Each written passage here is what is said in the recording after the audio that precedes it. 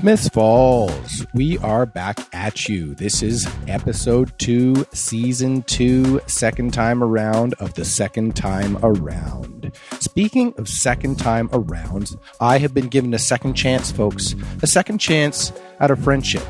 A friendship I very, very much enjoyed. 25 years ago, I went to high school with my friend Nick DiGaetano, and he is here today. Why is he here? Why is my high school friend on my Smiths Falls podcast? Because he moved to Smiths Falls. How about that? All by chance. All by chance. Nick and I had not chatted other than the odd Facebook message, random here and there over the years, barely over the years. We just didn't keep up. It gets so hard. And then he moved here just last October. I caught wind of it. I sent him a message. I helped him move in.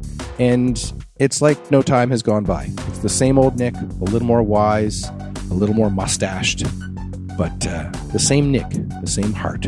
I'm so glad to have him back and to have his friendship back. And I'm glad that he is here in this community because Nick is a multi-talented individual.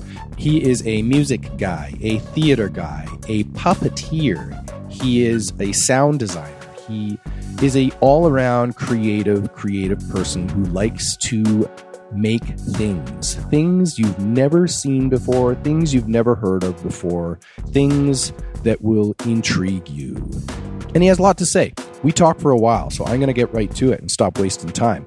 But first, just a quick moment to mention our sponsors. Season 2 of Smiths Falls on a Smiths Falls podcast is brought to you by Say To Bakery. Over in the historic Rideau Hotel, they make good food. You want to go get some bread? You want to go get some scones? You want a coffee in the morning? You want a great breakfast? You want a great lunch? You want to sit on one of the best patios in town? Go check out Say To. You will not regret doing so. Second up is Howard, Kelford, and Dubois. Right downtown, Main Street, community, law practice. They can help you with whatever your needs are. If it's real estate, family law, legal aspects of your business, whatever you need done, they are there to help. And last but not least, Andrus Independent Grocer. Huge supporters of the community and of this podcast. Thank you so much, Andrus Grocers. Big supporter of local products at their beautiful grocery store. Feed me. Love it. Andrus Grocer. Thank you so much. And without further ado, my conversation with the multi-talented, very interesting, blast from the past for me and blast for the future, Nick DiGaetano. Many things in the world is gross.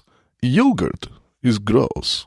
You know, he like kind of listed off these things, and the last thing he did was this sound. It's gross. You try. And then the whole audience is just going like, as he like conducts the audience. I think it's not so bad if you do it really fast. I think the slower you do it, the worse it is. Ugh, that's a whole YouTube genre, you know. ASMR, yeah. Yeah, ASMR. What does that stand for again? Audio stimulation, masturbation, righteousness. That's the... That's right. The sense it's like how you tingle on the back of your neck. That's or right. When your hair stands when you hear something or feel or see something that you find tantalizing in that way. I don't like it. ASMR in general? Yeah, I do not go in for that shit. Yeah, I certainly don't go in for mouth smacking sounds. Any kind of ASMR. Like I'm not looking for the tingles on the back of my neck. That's not a sensation that I enjoy in my life. So. No, No. I feel it sometimes from music. No. Like a really nice piece of music, like makes the back of my neck tingle. No, I always cry if it's a good piece of music. I always get like teary here, you know, very like... difficult. Even if it's like a really aggressive comeback kid song you like, you cry? Sure. I mean, if that's a fucking sick breakdown, why not, right? Oh, boy. Sick breakdown. It's so sick. It's so sick. Oh my God, can you see how fucking crunchy those guitars are? Can you hear it? So you missed the show on the weekend. Yeah, I know. My friends were in town, and I was like, come on, let's go to the night market. My friend's playing. And they're like, we came for a campfire. And I was like, you know, fair enough. Can't be everywhere. Can't be everywhere. It was hard to be everywhere this weekend. It was a very busy weekend. Yeah, at the powwow. Went to the powwow. What time did you go to the powwow? Saturday? Yeah, went Saturday. Teddy, my beautiful wife, wanted to go early so that we could see the flag ceremonies and stuff. Yeah. So we went for all that kind of stuff. It was great. So we showed up about 12:30. Oh, I must have just missed you. Yeah, I mean, because we were there till almost 2. Yeah, you we know? left at like 11:30. Oh, We were there super early. you were there super early. I had to be over at Russell Street for like 3 p.m. Right. So I hit the powwow and then made a brief appearance over at Paddlefest. Check it out. And, I missed Paddlefest, but they went by my house. right. With the night paddle. Went by my house. Yeah. Well, we're doing a podcast. Hey-o. Yeah. I hit record a while ago. Oh, you did great. That's good. Yeah. Everybody wants to preamble. So, Nick DiGaetano, living in Smiths Falls. Did you ever think you'd live in Smiths Falls? I mean, clearly at one point you did. Never. Sometime after you bought the house, probably. Yes. Yeah. Even still, we've been there for 8 months, and I'm like, I still live in Smiths Falls. Is this where we live? It's Yeah. I know the feeling. I know the feeling for sure because I still have that feeling. I'm 3.5 years deep now. Yeah. That's hard to believe. 3.5 years deep that you've lived here. 3.5 years deep. 2.5 of those years were locked indoors, so Yeah. it doesn't really count. Yeah. Over 2 were COVID. So, yeah. Yeah. And then we moved here and immediately had like a winter lockdown, so we didn't even get to, go out and look at anything. Plus, you got a little guy that keeps you pretty locked down one way or the other. Yeah, he's very, you have 2 children when they're that young. Yeah. And they Not just like your little guy keeps you more locked down than other little guys. Get in the fucking basement, Papa. Anybody moves, I'll fucking kill them. That's what he's doing these days. No, they just require more care and more attention than you're maybe used to giving as a single person. That's where a lot of my life is childcare. But I've been looking forward to this for a while. I've been meaning to have you out for a while. I'm excited to be able to sort of tell the town your story.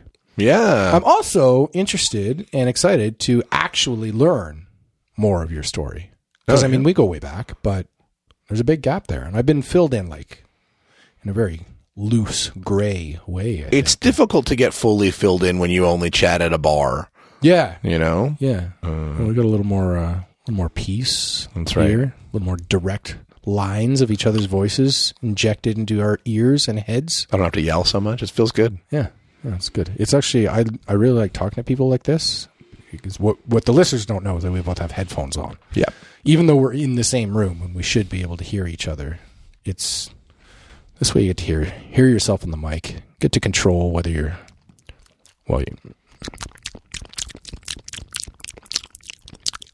hear that, folks?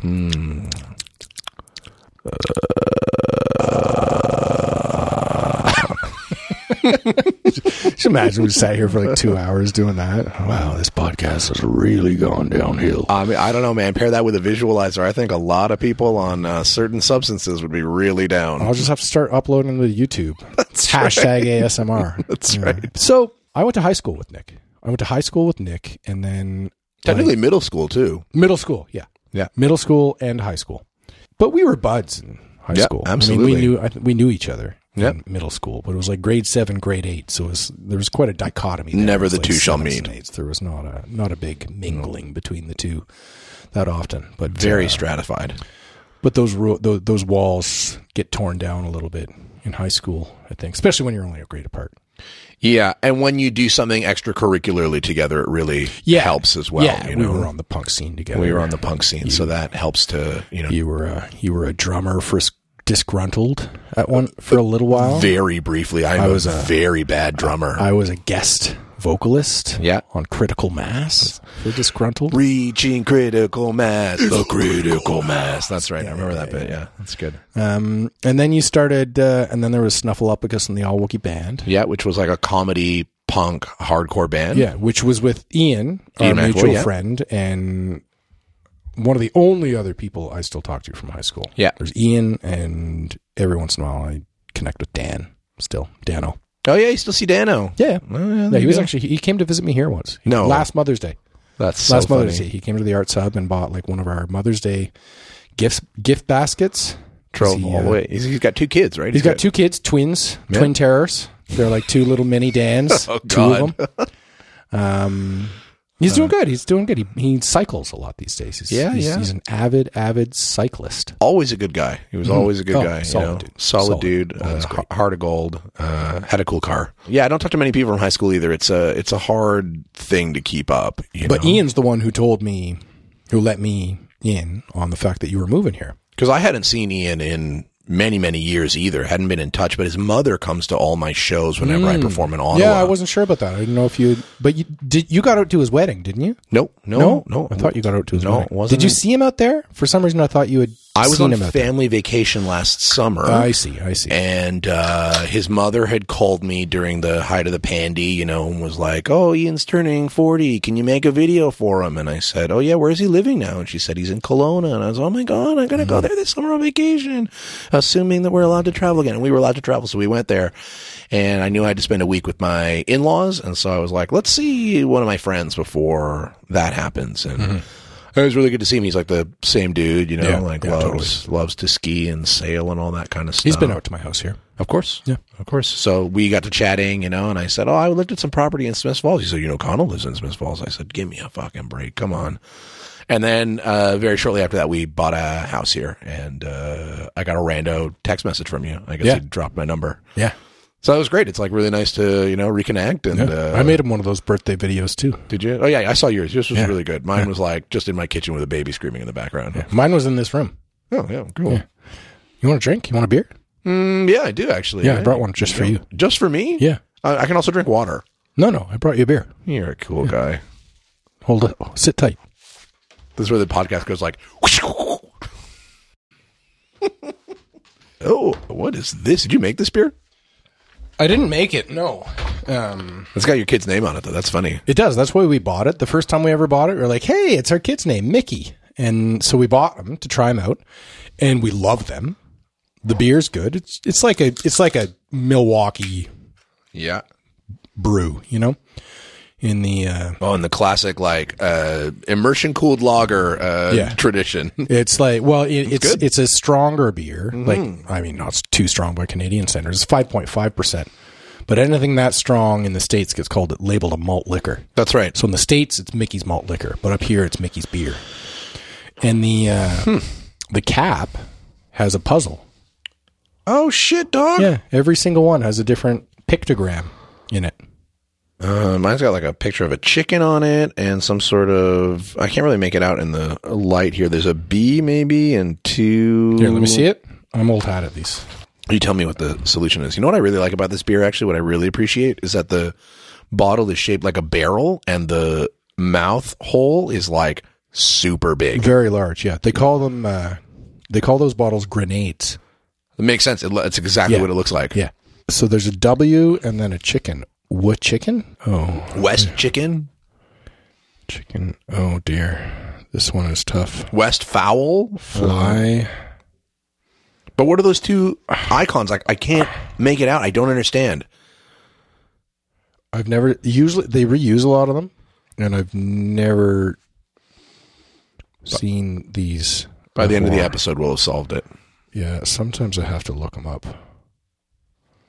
This is great. Very drinkable. Yeah, it's nice. It's crisp. This podcast is sponsored by Mickey's Strong Beer. Oh, I wish. I wish. Delightful. So after Snuffleupagus, you started another band. Yep, it's called Roads to Shiloh. I regret the name now. It's just a bit too complicated and convoluted, I think. But I was in high school, so I thought it was being very clever. Yeah.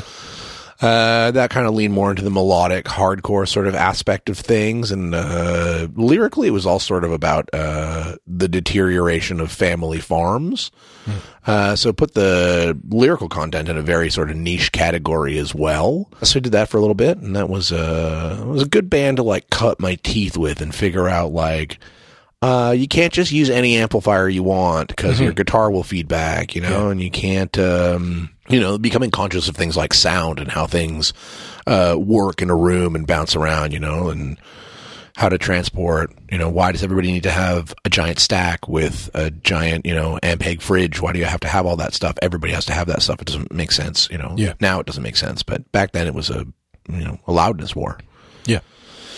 So did that for a while. And then Van Johnson. And then we did Van Johnson, which was, I just moved solely to vocals in that band. Oh, did you? Yeah. I guess I didn't realize that. Solely on vocals, two guitars, bass, and drums. And I was on vocals, but I also owned all the gear and owned the van. So I was also the producer and booker for the band for a lot of the time. And that was also, that kind of leaned into the screamo side of things. You know, we really liked white belts and black hair. We wore a lot of trucker hats in those days that had different things painted on them. And I think that was my most probably successful band of that sort of genre time. We got to tour a lot, you know, had a label for a little bit. Crazy stuff happened to us in the 3 years that I was in that band. It was like, we had a website that was called vacationdrinkingteam.com. Like, we didn't take it seriously, but we took it seriously enough, I guess, that we were playing shows every other week. So, that was fun, but we also, you know, because I was screaming all the time, I felt like I was surviving on a mixture of alcohol and cough syrup, and like not sleeping, and it was fun. What a fun time! What a fun time! So when did that wrap up? That wrapped up in 2003. We did a 6-week tour of the United States as the backline and opener for Swedish screamo rockers Chaos Pilot or Kaospilot. And we did 6 weeks in the States, I think, with 2 days off the entire time. And it just kind of broke my brain and broke my body. And I remember we played our last show at ABC No Rio in New York. And I said to the guys, okay, I'm done. You drop me off at the Port Authority. They were like, we're going to stay for 4th of July. And I was like, I don't want to fucking talk to you guys anymore. Take me to the Port Authority. I'll drive home overnight. Make sure you drop off my gear when you get back. And that's how that band ended. Right. Just sort of walked away from it all. You know, I think we played a show or two afterwards, and they maybe even played a show without me. But that was it. I was kind of done with punk rock and all that sort of stuff after that. I can't remember. Was there anybody else in that band that I knew? Was Dave in that the whole time? Dave, the drummer. Is that Dave? Dave Secretary. Dave Secretary. Yeah, he was in that band. He was in that band. Still see that guy all the time. I saw him like a few years ago. He was playing on another band called Big Dick. Big Dick, and they changed that name now to Warp Lines. They're not Big Dick anymore because people don't like it in this day and age, I guess. And, you know, whatever. Times change. But his son is literally a week older than my son, so we see each other a fair amount. And my wife and his wife are very good friends, are pretty good friends. So we see them fairly often. Steve Lamb, you may remember Steve Lamb was in that band. Yeah, I remember Steve Lamb. Yeah, he's very internet famous. Yeah, or was very internet famous. Probably still is now. Oh yeah, he was a punk Ottawa hero. That's right, punk Ottawa hero. Steve Lamb, knew the internets very, very well. Great fashion. You know, Steve always had cutting edge taste in music. I thought. Still a cool guy. I saw him literally a month before I moved out of Toronto, sort of in the same, we, frequented the same parks. I was like, oh my God, what are you doing? So he's down there now. That's right. He's down there. He owns a house in TO. His parents bought one, I would say 20 years ago. Gotcha. So he lives there. And Andrew Budko was in that band as well. So, another guy we went to high school, middle school with. Yeah. I actually went to kindergarten with Budko. Jesus. We lived right near each other. We used to play He-Man. That's right. Together. Went to like preschool together, I think. I'm sure you went to all the schools together. Yeah, all the schools. Yeah. So I still see that guy. We lived in TO together for a long time.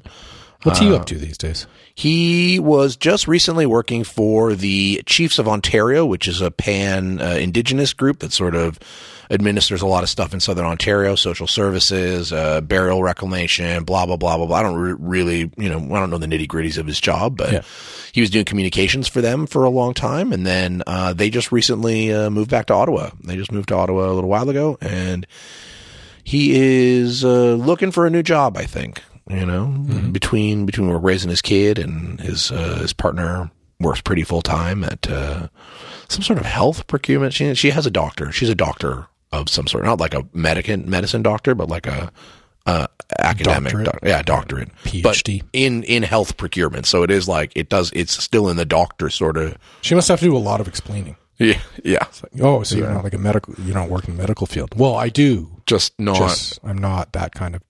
I just can't take the hammer to your knee and test your reflexes, and I don't get the shiny doohickey that goes on my testing reflexes. Seems like the one thing maybe you could do without being a medical doctor. Absolutely, and not get charged for malpractice.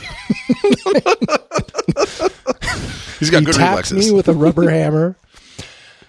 So when did you land in TO? Like I moved to TO in 2013 is when I moved there. Oh, okay. So a little later than a lot of people. Yeah. A lot of Ottawa people migrated down there. Bumped around for years, so I always kept a home base at my parents' place. I found it was really convenient to keep a home base at my parents' place, and I only lived there, I'm going to say, like 4 months of the year. The rest of the time I was either... I left and I went and I studied in Italy and France for 2 years, kind of like that. Right. So I lived overseas a bunch. I lived in Vancouver off and on for 2 years, doing that stuff back in Ottawa, just sort of bouncing around, doing contracts, taking tours.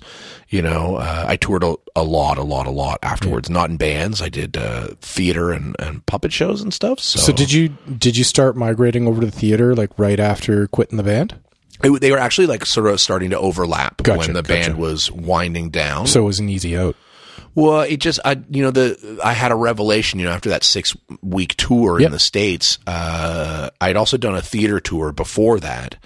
And with a theater tour, you get to a city, you set up, and then you get to stay there for 2 weeks. Yeah. And you get to like hang out and get to know it a little bit and get to know the people you're working with in the place that's hosting you. Whereas, band tour is like drive, hope you make it in time for sound check, do your sound check if there is one. It's punk rock, so there was no sound check. Show up, play, sounds like shit, sleep under some kid's table where they were supposed to feed you and they're supposed to pay you and then they don't. Yeah. Drive, 21 hours to the next show, across the desert, fix a tire in between, drive through the weird, desolate Pacific Northwest. And it's just like one night. And how are you supposed to make any friends? And how are you supposed to actually, this is like a community. I'm doing like air fingers, right? Air quotes. Yeah. It's a community. What community? Like, how do you get the to inside know people? of a van? That's it. Yeah. So it's just you and these 4 other people that you sometimes love and sometimes want to kick their faces in, Yeah. My last big tour was around the same time as yours, a little later. Mine was in like 2005. Yeah.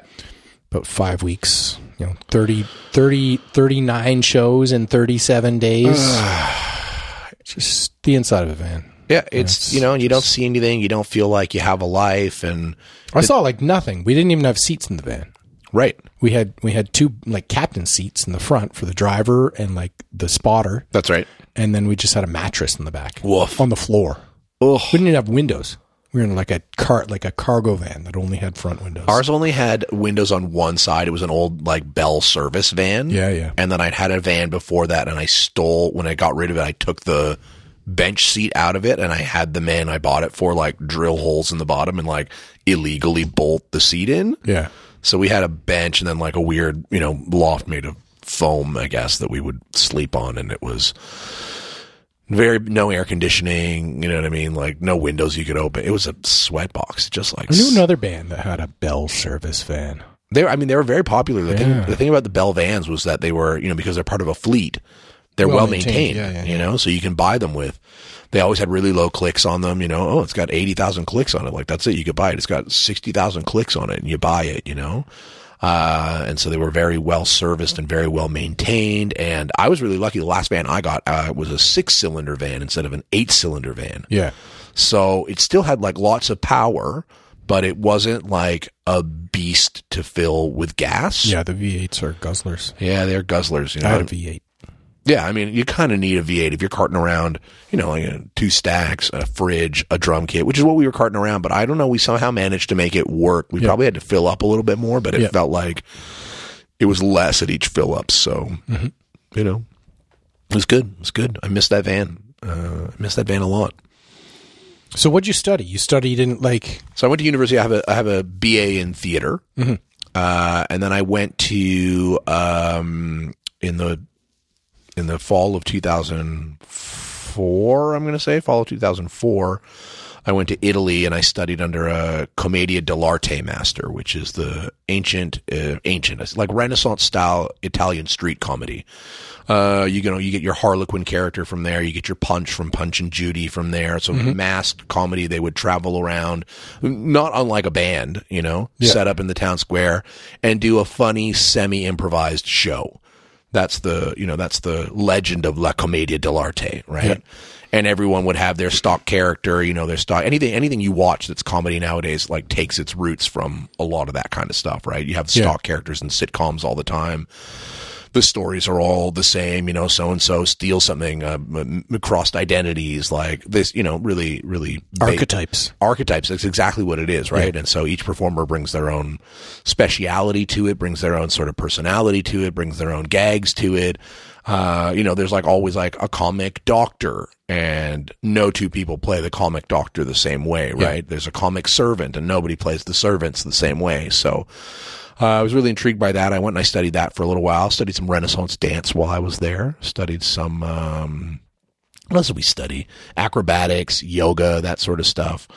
And then I came home. I lived in Canada for another 6-8 months, cause I'd met another teacher in Halifax that summer who I really liked. And this guy's name is Philippe Gaulier. He's really like famous. Mm-hmm. He's the guy who like Sacha Baron Cohen always credits as being like, this is the guy who taught me how to be funny. Yeah. So I studied with him for 3 weeks, and, then I went to Italy, but he sort of put in my head before I went, he's like, you shouldn't go to this class in Italy. You should come to my school. And I was like, yeah, okay, whatever, old man.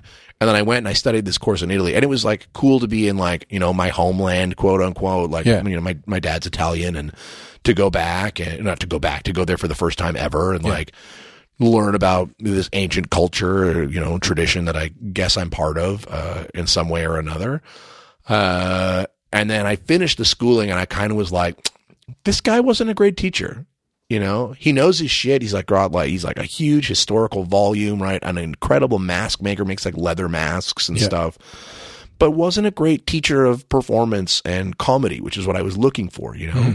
So I stopped in Paris on the way back. Some of my friends were at his school, and I went to see him, and he's like, oh, I remember you from Halifax. How did you like your other little school? I was like, I hated it. He's like, I told you should have come to my school. I was like, okay, I'll come next year. So I went home, I got a job with the Herb and Spice, and I just worked my tail off to save up more money to go back to Europe immediately. And then I lived in Paris for a year, and I went to, the thing Gaulier is really famous for is clown. So I went to clown school for a year. He teaches other kinds of acting, obviously, like it's a full, what do you call it? Like a full curriculum, you know what I mean? Yep. You learn tragedy, you learn melodrama, farce, all that sort of stuff. And he holds clown till the end, right? Everybody is there because they want to learn how to do clown from the master, right? And he's like, yeah, well, you come to the school and you stay the whole year, you pay me all the money, and then you get to do the class that you want. So I did that. That's what I did. And then I came home and I started like working immediately, trying to find funding to develop projects, taking gigs, doing silly Shakespeare, doing some clown shows, writing and directing stuff, teaching movement classes, teaching little private workshops, and living in Vancouver part of the time. There's a big sort of theater scene going on in Vancouver, so I was doing the trek over there. I would live out there for 4 or 5 months. I had a girlfriend out there, so we would, go back and forth, and then I hooked up with this puppet company, and then I started doing puppets after that. And I did puppets for 10 years. I toured as a puppeteer for 10 years. That was my puppeteer and clown. Like this was, it was a kind of gig where they didn't want Muppet people, they don't want you to hide and do the puppets. This was a company that like the puppeteers were out in front, and they had a silly presence as they did the puppeteering. So I was a good fit for that sort of stuff. And I worked with them for, 10 years. I toured all over the U.S. and Canada with those guys, and met my wife working for them. And what were they called again? They're called the Old Trout Puppet Workshop. Old Trout Puppet Workshop. Yeah, they're based in Calgary, Alberta, and they're freaking geniuses. They're great. They're really, really good. So what kind of puppets they use? If they're anti-Muppet.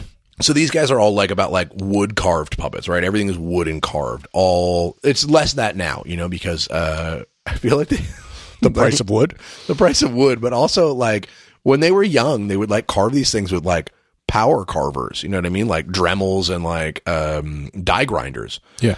And somewhere about 10 years into their company, they learned that wood dust is one of the most carcinogenic things on the planet. Right? And they were just like, oh shit, we've been carving these puppets without any masks, without any ventilation, living in the studio at the same time. So there's wood dust there.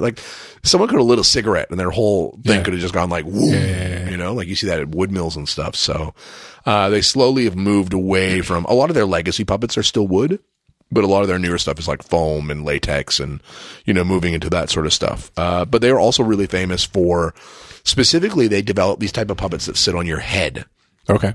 So that top of the puppet is here, and then its body is like the shirt of the thing is like gauze that you look through, and then the arms are here, and you manipulate the arms. I'm like talking to you, and this is a radio thing, but whatever. Yeah. So your hands are above your head, Yeah. manipulating the hands, and the mouth of the thing is like wired to your mouth. So when you speak, Yeah. the puppet speaks, and then you're like, so the stage, the puppet stage is like at your head height, and then the puppet sits above that. So it was really cool. Or they would build it lower, and you'd be on a little like rolling. Now, did it react stool. really well to you speaking normally, or did you have to speak kind of like Skeletor? You had to speak like Skeletor. Luck, they didn't do stuff with a lot of dialogue. It was a lot of like, you do like, like a lot of gibberish sort of stuff. So that was Pangu, larva. That's right. Larval talk, exactly. And then I got to help them build a show. Like I got an apprenticeship grant to help them build one of their shows, and that was really fun. And then they, I became like one of their touring guys for basically 10 years. At the same time, I was running my own theater companies and writing and directing my own stuff as well. So it was really like, it was a very busy time period, you know. And I started working for them in 2010, and then in 2013, I moved to Toronto to try to get some of that film and TV cash. Yeah. And I got a little bit of it, but not a lot of it. I did a voice in a video game, and I was in a Rogers commercial one summer. And that is kind of the extent of What'd you do in the Rogers? Was it with that guy who's always looking for service? No, I wasn't with that guy. I wish it was. I think I was like right after that guy. Yeah. My bit was just like we're driving in a car. Maybe you saw it. It was like always on Blue Jays games. And, there'd be a kid in the back. He's like, "Are we there yet?" And I'd be like, I look out the window. I look at the traffic. I'm like, "Oh, it's a big traffic jam, right?" I'd be like, "It's going to be a little while more, bud." Yeah. And then he's like, "Good." Because they got the iPad in the back, right? Service everywhere. Right. They're happy to watch their iPad in the back of the car. And that was like that's the extent of that. Both my brother and sister moved down to Toronto to, similar reasons. Yep. My brother he studied theater at Ryerson. Their final unit was clowning. Yeah, I mean, your brother has always been a top-notch talent. Even in high school, your brother was like, you're like, "Oh, damn, that kid is good. He's like actually good." Yeah. Whereas I feel like I'm like not good, but I've just managed to like find niches for myself. I'm water. I can like fill cracks and stuff. Yeah. Whereas your Chad had his own niche for a while. Yeah. He was the guy who would die after 5 minutes. He had a really, really good death reel. Oh, that's going. Good. Like he got his biggest role ever is not necessarily his biggest role, but his biggest movie he was in White House Down. Oh, I love that movie. He's in it for like one scene. He's on the plane and then it blows up. I want to go back and watch that movie now. Yeah, because it's got Jamie Foxx as like the jive talking president, right? And is it Channing Tatum? Channing Tatum as the. And it came out. Of course, that movie gets lost because it came out at the same time as Olympus Has Fallen, right? The Gerard Butler Save the White House one, which was like serious, and then White House Down is a bit more like action comedy. Yeah, exactly. Yeah. But I prefer that one to anything with Gerald Butler in it. Yeah. And then he was also in Mortal Instruments. Oh, yeah. Okay. With Lily Collins. Mortal Instruments. Not Mortal Engines. Not the one by Peter Jackson with the giant rolling cities. Mortal Instruments. Mortal Instruments is about like demons and demon hunters. That's right. Yeah, it's sort of like... It's a YA series. Yeah. Yeah. Exactly. Yeah. It's a little bit Twilight, a little bit Harry Potter. Yeah. Yeah. Had Lily Collins in it. Phil Collins' daughter. Oh, she's also in Emily in Paris. Yeah. There you go. And yeah, he died in like 5 minutes. He plays the blue-haired demon. Ooh. I'm going to have to watch Chad's Reel now. I have to watch. And then he gets stabbed by like a magical sword and turns into a bunch of snakes. Nice. Yeah. It's a cool scene. It's a cool scene. Yeah. It's way better than my career. Then he was also in a movie with Michael Ironside. Oh, I love Michael Ironside. Who's Roughnecks? Rat Checks Roughnecks. That's from Starship Troopers. That's a good movie. That's a great movie. And he's in it. Great movie. He's in it. Oh, yeah. Totally. I keep meaning to watch Turbo Kid that he's been in. Have you seen this movie? No. It's like a post-apocalyptic like Mad Max, except it's kids on BMX bikes. Right. So, yeah. And he's like the main bad guy. Of course he is. Yeah, of course he is. Post-apocalyptic, bad guy. We don't have a lot of money. Michael Ironside. And he's like, I'll do it. See you at the party, Richter. See you at the party, Richter. Oh, boy. Yeah. That's good stuff. So Toronto, and then you left it. Yeah, then you I left it all behind. I mean, I had a great run in Toronto. I got to say, like, for a lot, I moved down there. I wanted to become involved in the sketch and improv scene. Yeah. Right. So I went down there and, took workshops and stuff. And I was a resident artist at the Bad Dog Comedy Theater for, I'm going to say 5 or 6 years, and that's really actually how, music really started coming back as a thing that I did, right. I'd been puppeteering and clowning and all this kind of stuff, but I found like every time I built a show, every time I created a show, I would end up writing the music for it and playing the music, in the band or playing the music as one of the characters. And so when I arrived in Toronto, I talked to the artistic director of the Bad Dog, and I was like, I want to get on stage. I want to play the improvs. And she was like, that's great. I have 1,000 people who want to get on stage and play the improvs. Yeah. But I know that you also play music. Yeah. Would you like to be a music director? And I was like, at first I was like insulted, right? Like how, what? No, I'm a good actor. Like, let me be funny on the stage and say the funny words. Yeah. But then the more I thought about it, I was like, actually, this is like a great little niche to do. Yeah. I got to learn like cool covers. I got to do like arrangements. I got to do music direction. I would play like improvised music for, improv shows. And then that sort of so I started playing guitar that way. And then it sort of led me to like, oh, well, there's more you can do, actually. I got into synths. I got into programming. I did a bunch of shows where, like, I'd have a bunch of beats preloaded, and I had a bunch of, like, synth patches preloaded, arpeggiators, and you could just, like, samples on, like, a sample pad, and I would, like, start, like, you could, like, put a beat on, you could, like, score along with it a little bit, sort of loop it, hit some samples on it. I was like, it was, like, a revelation to me that this is what I can do. Yeah. And so music sort of crept back into my skill set. And then so since then I've become a sound designer. I'm a music director. I write songs for theater and film whenever they let me, very seldom. And it was, and it was great. And for a long time, I was getting paid then to be in improv shows, which is, that doesn't happen for most people. Most people do improv shows for free. Yeah. And so I was like, I don't ever say anything. I don't ever make any jokes, or I make some jokes, in the music, I make jokes. Yeah. If I make up a song in the show, I make a joke, but I'm not out there being like the star of the show. And yet I'm one of the best paid improvisers in Toronto. Mm-hmm. It's bonkers. I was working with sketch troops. I was working with, it was, what a dream.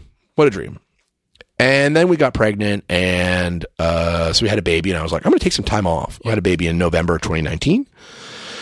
And, I said, I've been going really, really hard for the past 10, 12 years. I'm going to just like take 3 months of paternity leave. I'm just not going to take any work. I booked all this stuff up, had a lot saved up. And then literally as I was supposed to return to work in March, the world shut down. Right. So then I just sort of, we kind of existed in this liminal space in Toronto for another year and a half, and just sort of, we're like, this is it. We're going to have to get childcare for our kid, or we're going to have to, which means that we're both going to have to work way, way more. Mm-hmm. It's all just going to everything's going to have to change. And I like my life the way it is. Like, I like how much I work, and I like how fulfilling I find my work, even if it's stressful sometimes. Mm-hmm.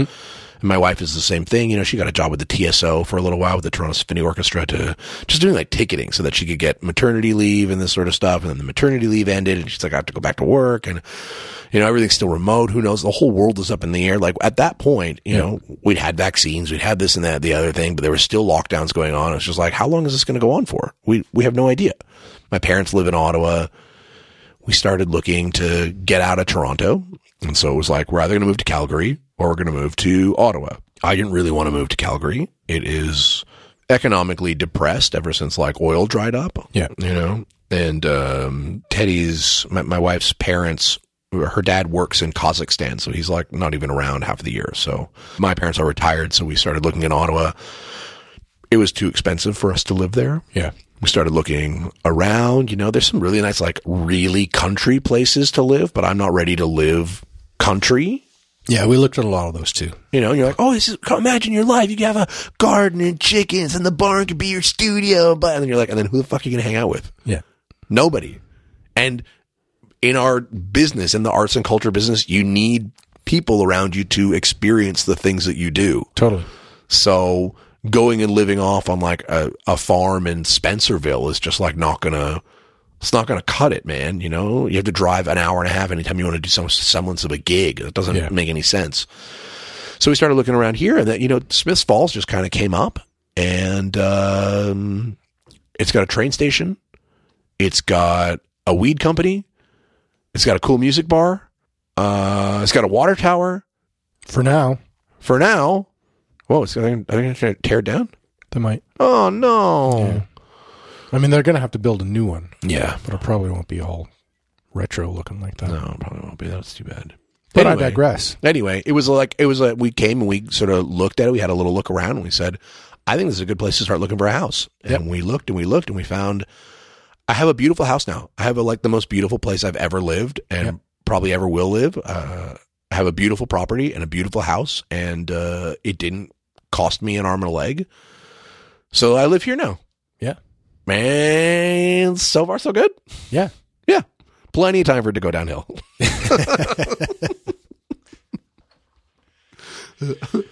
I feel like I know probably a fair amount about your time here so far, because we connected pretty quick. Absolutely. Helped you move in. And we catch up almost weekly, I'd say. Yeah. Well, sometimes more, I guess. Sometimes more, sometimes twice a week. Yeah. Depending. Yeah. Especially now it's really nice because you rent this space to me here on Tuesday nights. So we cross paths and we get to have a little studio chat. time. A little open stage time down at Bowie's. It's great. It's great, you know. Try to get out more on the weekends. We're going to try and get out more on the weekends now. We're like trying to, you know, you hooked us up with a babysitter, so maybe sort of like try to take advantage of that and, you know, try to strong arm my parents a little bit more to watch their grandkid a bit more and, you know, just try to like be human beings again because it's been a hard couple of years, man. It's been hard. Yeah, it's been rough. Yeah, it's been rough. Still got to come to my house. You haven't been to my house yet. No, I thought about walking by it the other day. Been to yours, but you'll have to come by. I thought about walking by the other day after the powwow. I was like, I should walk by. And then I was like, he's probably at Russell Street. Yeah, we stayed there till probably about midnight. On Russell Street? On Russell Street, yeah. That's great. Yeah. That's great. Because last time I was there, all the tents blew away. Yeah, the weather was much better. Yeah. A lot more people. They closed the whole street down this time, not just the back half. Sexy drag queens. Yeah, wonderful. Very fishy. Drag queens. Were they very fishy? Fishy? Fishy. Do you watch the drag races? Do you watch this sort of stuff? I'm not like super up. I mean, I watched like the Birdcage movie. Okay, so that's good. That's a great movie. Seen some stuff. La Cage aux Folles. The drags have a terminology when one looks really like passable as a woman, you know. And that's fishy, or that's fishy is the opposite. That's fishy. Like, fishy is like they could be a woman. Like they are a woman. It's like, oh, like, you know, or you'll see a beautiful woman and you just be like, she's a bit fishy. You know, like it's gotcha. Fishy is this idea of like, I don't know. I don't really know where it comes from. I just know that's what they say if you look like really, really spot on. Yeah. You know? I'd say there was one who was a bit fishy. Cool. Yeah. Cool. Yeah. The rest put on a good show, but that's not the point of drag right anymore. The point of drag is not to be fishy. Not to be fishy. It's to be like transformative. Yeah. You know, and be your authentic self. That's what it is. Yeah. Yeah. I think they were being their authentic selves. Yeah. They certainly looked like they were having a lot of fun. That's good. That's what's important, man. And then Amber played some music. Yep, great. I've yet to see Amber play. I'm really. Oh yeah, I guess you haven't been to a show yet. Eh? Really You've seen her at the open stage here and there. But I don't think that's the same as like what she does, right? I mean, like, it is and it isn't. It's a slice. It's a slice of it. But I hear that she's got like the loopings and the, you know, like really probably very like sonically full, you know. Yeah. Yeah. She, it's deceptive. Yeah. If you had your eyes closed, you wouldn't expect to see only one person on stage. That's very cool. Yeah. That's very cool. Yeah. So what else, what have you gotten up to in this town that I that I have not been a part of, that I have not been around for. You check some places out? What have you checked out? I was going to take you on the big tour like we talked about in this episode. On the big tour. Let's see, where have I gone? Maybe this is where we plan the tour. That's a good idea. That's a good idea. We go to Walmart a lot. Yep. Canadian Tire. Mm-hmm. The LCBO. Yeah. Your independent grocer. Yeah. All the places only Smiths Falls can. That's right. Actually, your independent grocery, they're sponsoring this show now. And I'll tell you, it's a great grocery store. Really, really nice. I met Dan Andrus just a couple weeks ago. And, cool. Real community supporter, and we quickly came to the notion that he would support this show. So That's thanks, Dan. Thanks, Dan. Yeah. Really, really nice. So those are the places we go. Victoria Park. My kid likes to go to the big yellow airplane park. Yeah. But we don't let him play on the play structure because it's broken. New one's coming soon. I can't wait. From what I hear. I can't wait. Yeah. I hear there's a new one coming too at just on Chambers Street, just north of the tracks, just east of the tracks. Yeah, where the two baseball diamonds are. The Metal Man told me about it. Cool. So I go to Lower Reach a lot. Obviously, I go to Lower Reach Park a lot. Where else have I been? I go to Seitu Bakery. Yeah. On the regular. I try to also sponsoring this show. Oh my God. Yeah. I just gonna hit them all. Wait, what lawyer did you use?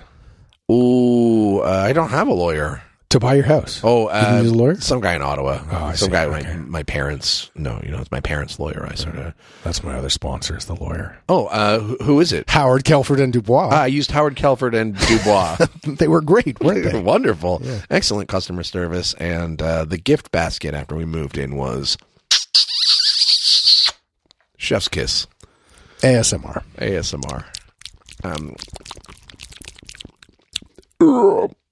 So I've been to the Craft Witch actually. Yep. Great, very friendly store owner.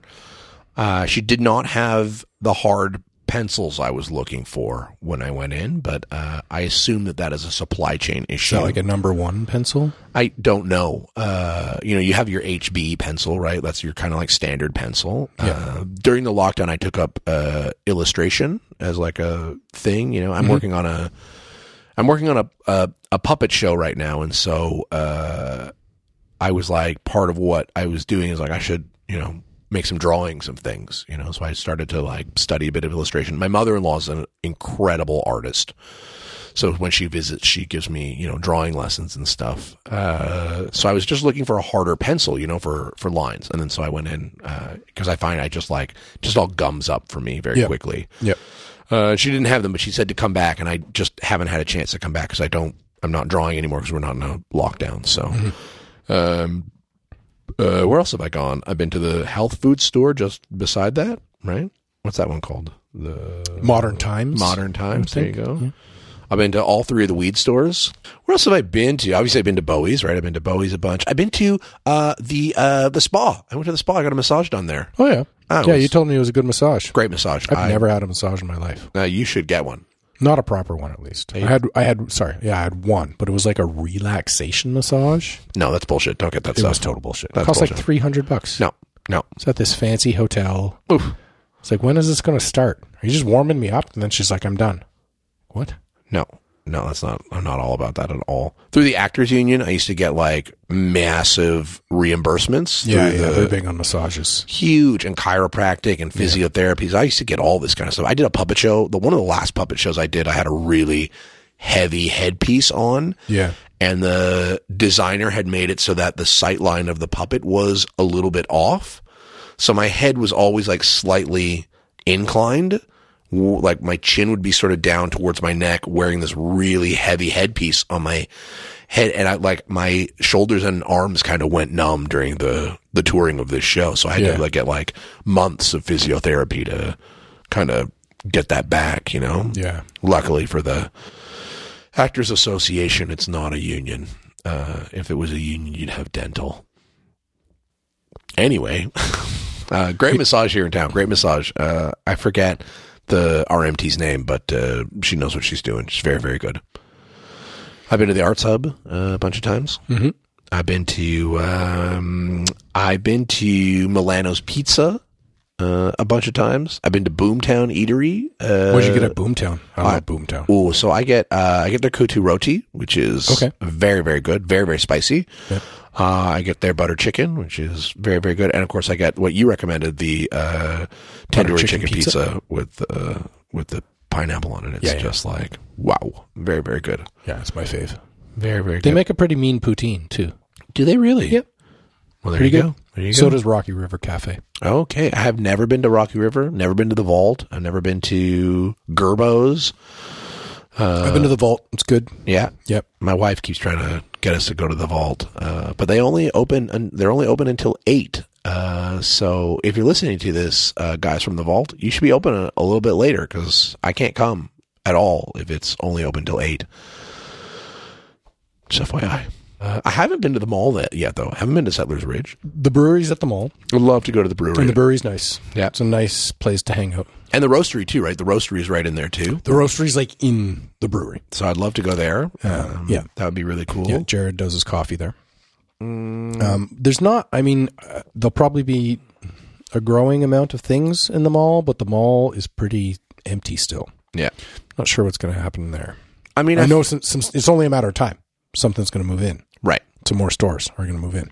I've been to the Pedal and Paddle. Oh, have you? Have you done a ride? No, I haven't done a ride, but Bill's brother sold me a canoe recently. Oh, you did get it? I did get it, yeah. I feel like last time I talked to you, you hadn't. No, I chewed him out. I was like, Bill, where's my fucking canoe? And, he'd like, lost his mind and, forgot about it. And then he immediately texted his brother while we were in the bar. And as I was leaving, he's like, okay, you want one? He'll sell it to you this week. And nice. I was like, great. So I went over, I picked it up. Just delightful, man. I live right on the river, right? Yeah, So can you tie it up like right back? Yeah, I could. I kick it out of the water. I pull it out of the water. Bring it to my yard. I don't want people thinking this is like a communal type canoe, but it's like fiberglass, wood? Fiberglass. Yeah, fiberglass. Easy to repair, which is what I like about it too, Yeah. And we don't need anything crazy. We're not like going on like portage trips or anything. We just want to like pedal down to the locks, paddle up to the other way. And even if you were a fiberglass light, that's right. Carry it over your shoulders. That's what I would want to portage with. But no, I don't camp at all. I hate that shit. Do not have any tolerance for camping at all. I'm sure a lot of people love it. You can edit this out of the podcast, I guess, if this is going to turn people against me. But fuck camping. I'm a camper. Okay. I'm not offended if somebody doesn't like it. I can totally understand why somebody wouldn't like it. I camp in a trailer. That's not camping. That's it's like camping. When people talk about camping, I'm it's on like, a campsite. We're going to go in a tent and sleep on a twig, and you know, a raccoon's going to eat our food. Yeah, they're more hardcore than me, I guess. But I mean, no, that's you're like glamping, man. You're glamping. Yeah, we admit that we are glamping for sure. Yeah, but it's nice. Like there have been some summers where we've actually just gotten a campsite pretty close to home. Mm-hmm. Not even on like my vacay. I've just kept working. Yeah. And then instead of going home at the end of the day, I just go to the campsite. That's good. We've got a trailer. It's got a stove. It's got a fridge. I mean, that's more amenities than you're already thinking. We got power. We got water. Yeah, that's not. It's the a mobile cottage. It's like a mobile cottage. I love cottages. I love the idea of a trailer. Like I've been trailer camping, like trailer hunting as well, which is really fun. Yeah. I'm not going back to a tent. No, I just don't do tents. I'm sorry. I don't do tents until society crumbles. Then we can talk about a tent again. Well, it's not going to keep the zombies out. That's not exactly. I'll stay in my brick house. Thank you very much. Chop down the front stairways, all that sort of stuff. I read my World War Z. Yeah, I'm trying to think of where else I've been. I think that's the extent. Been to the VRL station. Keep meaning to go to the Chinese restaurant out on the edge of town. I'd like to get some Chinese food sooner rather than later. And I hear there's a new Indian place opening up. There is. Yeah. Sagar. We were asking about it the other day to a friend, and she said, oh, no, that's the... We're like, too bad the Indian place is gone. And she's like, no, they're going to open up. They just got a bad contractor. Right. Before who skipped town. Yeah, they were supposed to be open a while ago, I think. Yeah. Well, that's great. I would love to get some, real Indian food in me. That would be really... That place used to be it was the KFC. Of course, you can tell by the top, right? Yeah. They're very specific in the way they constructed those places. So, I've been to the Score You been to the Score? Oh, yeah. Score's great. Oh, that place is awesome. Some really good finds there. I've been to the Sew and Save. They fixed my winter coat this year. I haven't been there. Lanark Sew and Save. I've been to the Giant Tiger. Oh, I've been to the Giant Tiger so much. Yeah, and I cross Old Slides Lock a lot. Old Slides Lock is like that's my jam. You know, that's it. You know, I feel like I know the town. Yeah. Like I don't know the town. I don't know anybody here other than you. Yep. But you know, I know all the streets now. I know all the streets. Well, it's good. I can still give you a pretty good little tour. Show you Oh yeah. Show you some spots. Cool. Yeah. I like it. There's the Cataraqui Trail. Been on that. Been on the Cataraqui Trail. Yeah. All right. Been on the trail. I should show you the theater. Oh, yeah. I mean, I've got to seen get a the tour of theater the theater. yet, right? I haven't reached out to anybody yet. I'm still getting my bearings. I'm trying to be very conscious of being from a big city, you know, but like coming from living in a big city and then moving somewhere smaller, you know, a bit more insular. And I don't want to get a reputation for stepping on people's toes. I don't want to come here and think that I'm throwing my weight around or something and like trying to tell people that have lived here their whole lives, like, this is what you need, you know, like that's not how to operate, you know.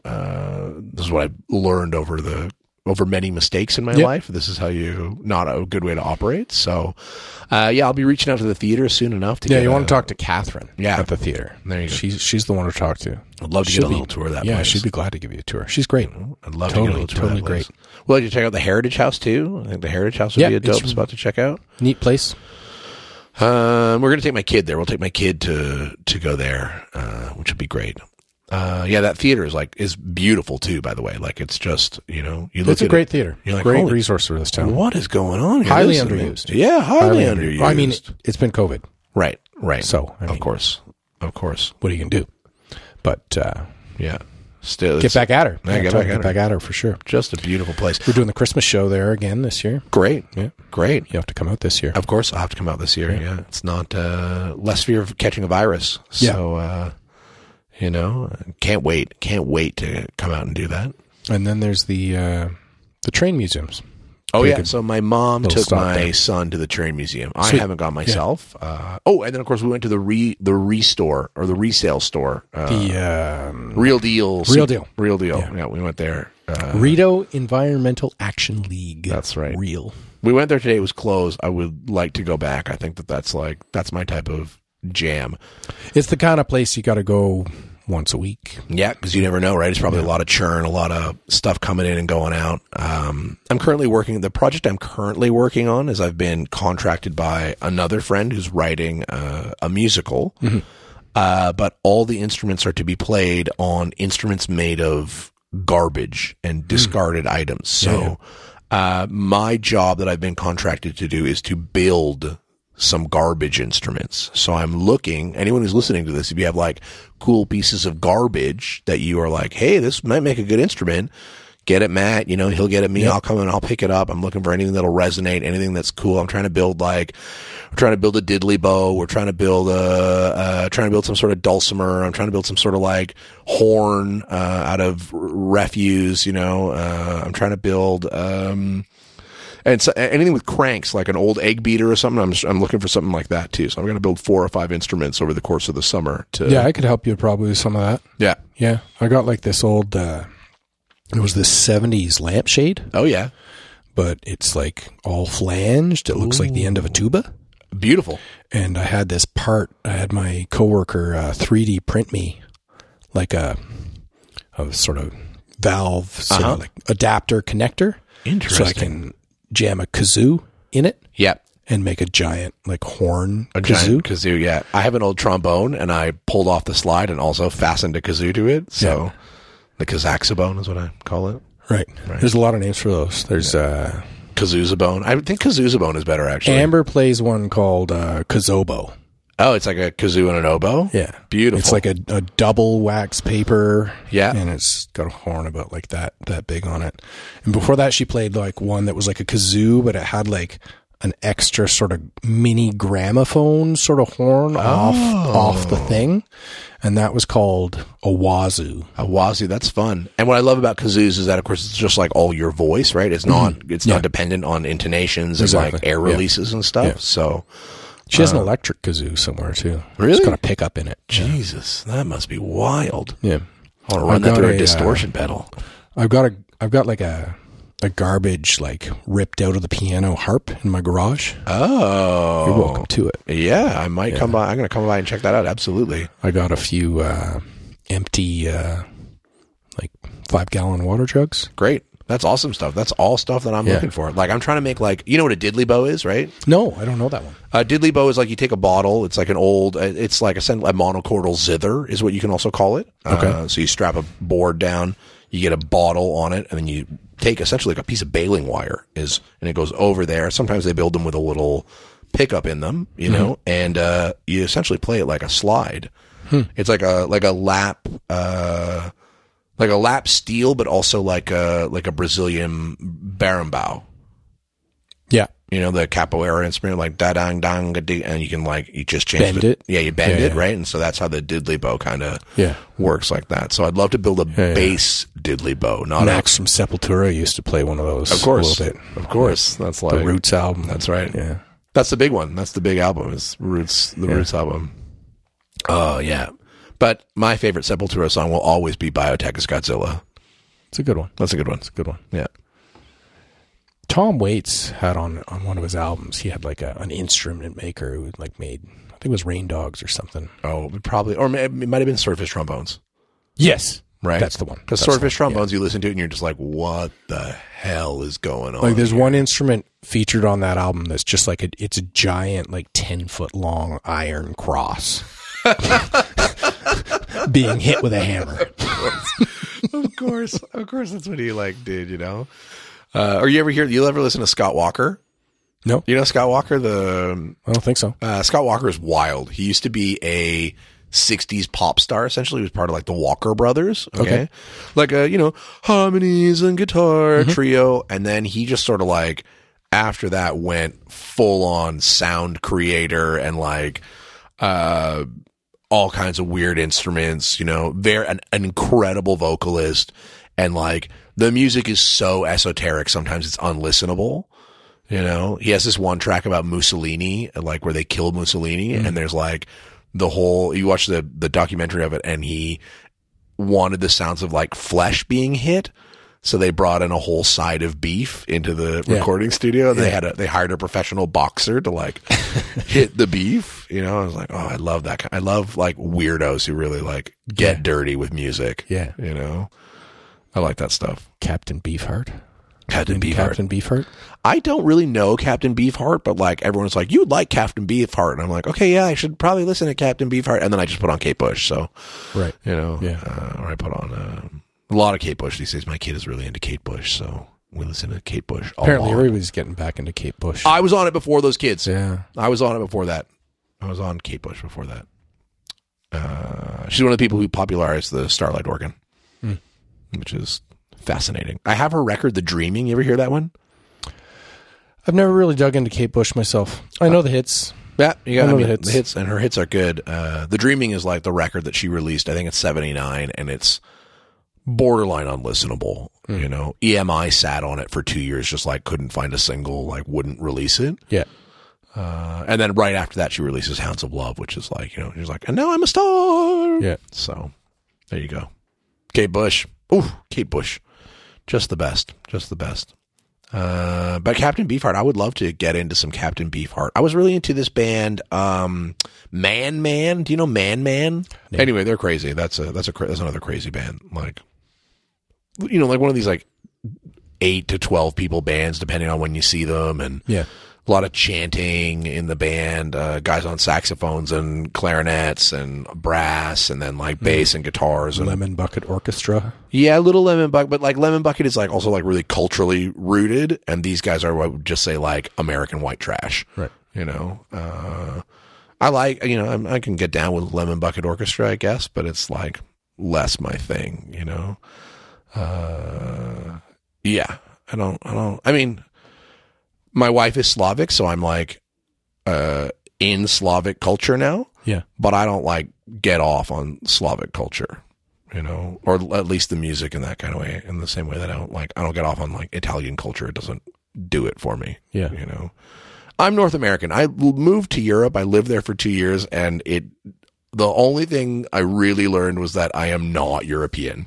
Right. And I can try really hard to like be European, and I did. I tried really hard to be European, but I am North American. Mm-hmm. I am Canadian, very specifically from Ontario. That's who I am.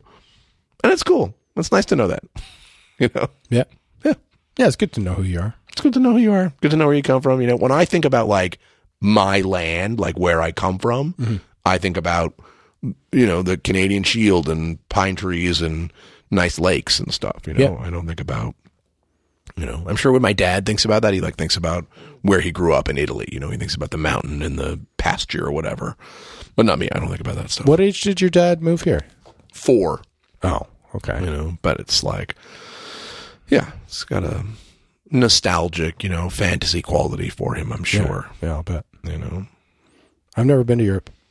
I had the chance to go to Ireland, which is my homeland by blood, but I went on a shitty band tour instead. Yeah. Yeah, that's what a lot of us passed it up. Did. Yeah, I passed up a lot of trips to Europe to go on shitty band tours. You know, honestly, Europe's cool, but it's like, it's not that cool. It's not that cool. You got any plans in town, like theater-wise or project-wise? You can do anything in town? Well, man, I have a back pocket full of old shows, you know. So slowly I will start remounting my shows here. I have a one-man sort of silent clown show that I do, which taps into my immigrant heritage. It's a man waits for a train mm-hmm. that never comes, and he doesn't speak your language, and so he learns snippets from the audience, and we sort of share this moment in liminal space together, and we become friends until your train comes and takes you away. You know, so it's cold and inclement weather. I'll probably remount that. I have a sci-fi comedy rock show that I do called Unbridled Futurism. Yeah, that's the one I saw a lot of posters for, like on Facebook while you were doing it. Yeah, I really like flogged that one hard. I'm trying to get it turned into a web series as well. There's a lot of moving pieces around. There's a record sitting in the hopper, essentially like mostly made, that just needs to be mixed and released, but it's trying to get all that stuff lined up to do it again. And the world is different. Like I wrote it between 2017 and 2018, and then toured it throughout 2018 and 2019. The last time I played it was February 2020.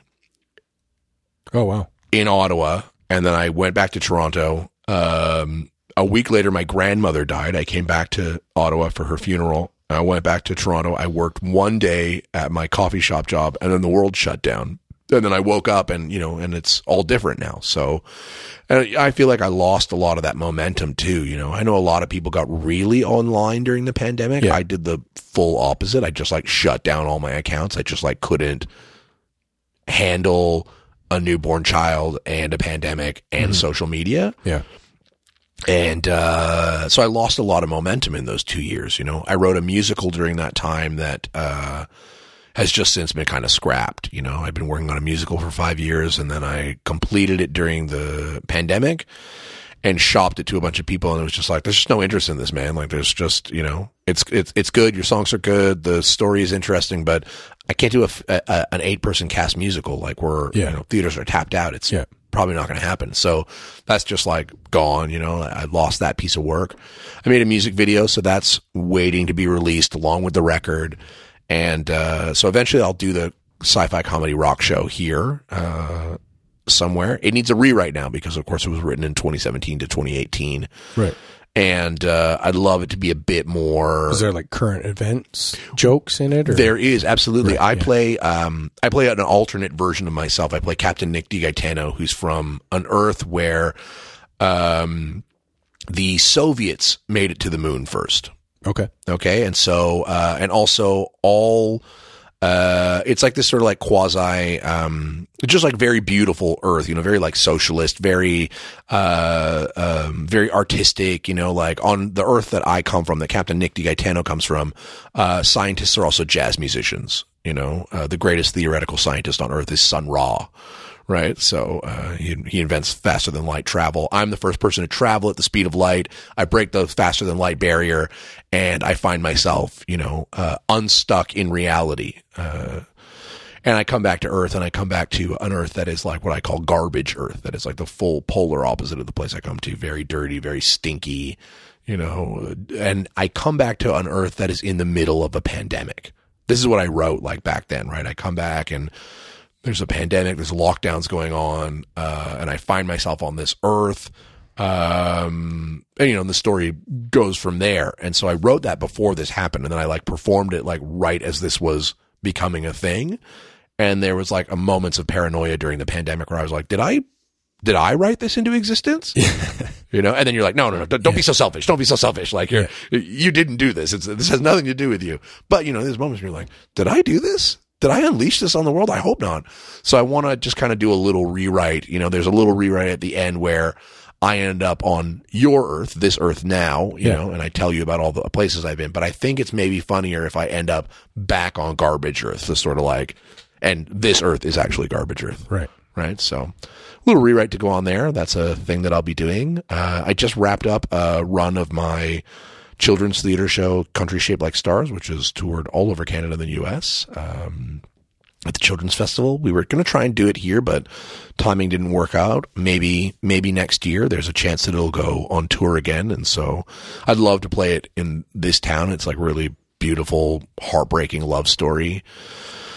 Where the two performers like operate all the lights ourselves. It's like really lo-fi, DIY, very, very punk rock in a lot of ways kind of theater, and then, I haven't decided what I'm doing next. That's sort of like now we're just sort of figuring out what is next. I would love to build a puppet show for this town that's like specific to this town and like uses people from the town and uses their stories.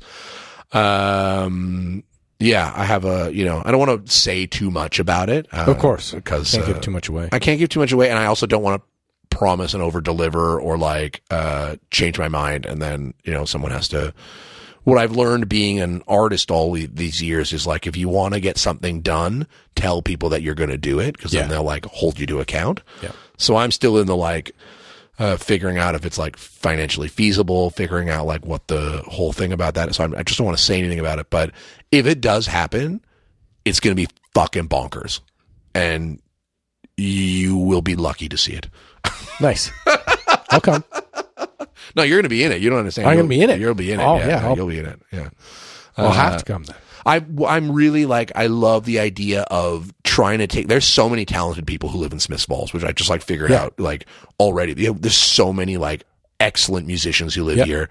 There's so many, there's like artisans and like, artist people, like there's people with like construction skills. There's so many talented people in this town. And I love the idea of finding ways to like really make this, really make a town thing where you use the musicians. You have a live orchestra of the musicians in town. You have a live, I'm really big on now working with like, in the theater that I create. I like to make, so when I say theater, I'm not talking about like a play. I don't like plays. I never liked plays. That's not what I got involved with. I like spectacle and like, happenings and events, so this idea, and what I work with a lot now is live music and video incorporated together. So that's really what I'm trying to, music video. I grew up on music videos. Like I just watched so many music videos when I was a kid. Yeah, me too. Right? Like it was just like, it was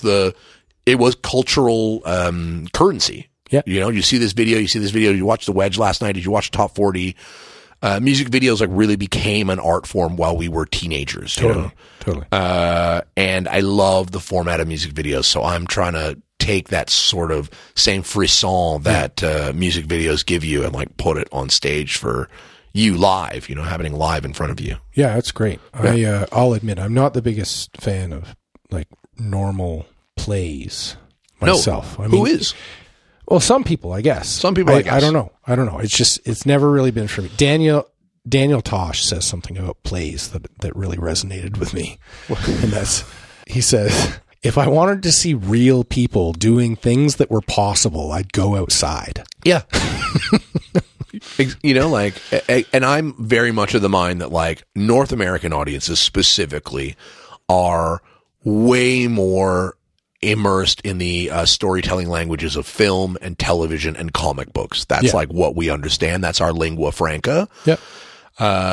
This idea of like putting on a play, put on a Shakespeare, put on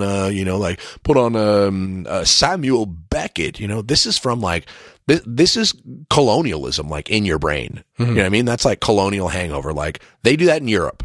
That's their culture. They can keep it, you know. When I talk about theater, the reason why I use theater is because of granting bodies. That's the way that I sort of, you know, if I'm just like, yeah, I put on live things that happen and people do things. There's no way to find funding for that. Yeah. You know? Yeah. Theater is at least a shorthand that I can use because it's still live people performing in space and time in a live setting in front of you. Yeah. So the theater that I make is like really different from a lot of the theater that you may have been exposed to in your life. Yeah. Well, I mean, that's probably a good strategic move, especially if you're doing stuff that's funny. Yeah. Because if you just straight up label yourself comedy, bye funding. Well, I tell you, there's a bunch of people I know. I won't call them friends. We're not like, you know, like we don't hang out all the time, but there's a bunch of people in the industry who've been working very hard to have comedy recognized as art. You know? Yeah. Sandra Battellini from Toronto this has been like her 10-year crusade essentially to be like, it is art. Yeah. It's not just some dumb shit that people work like secondary jobs so that they can be stand-up comedians. Yeah. You know? Like, it's real art and like not anybody can just get up and tell a joke. It's a lot of work. It's a lot of risk. It's a lot of, especially in this day and age, it's a lot of risk. It's a lot of hard work and like a lot of like falling down and picking yourself up and trying things out and realizing that they don't work and going home and polishing them. You know, it's harder to make people laugh than it is to make people cry, I think. But I mean, theater, you got those masks, right? That's right. You got the sad one, you got the laughing one. And you cannot have laughter without tragedy. Yeah. And you cannot have tragedy without laughter. Yeah. Right? They just like a nice handshake, always together.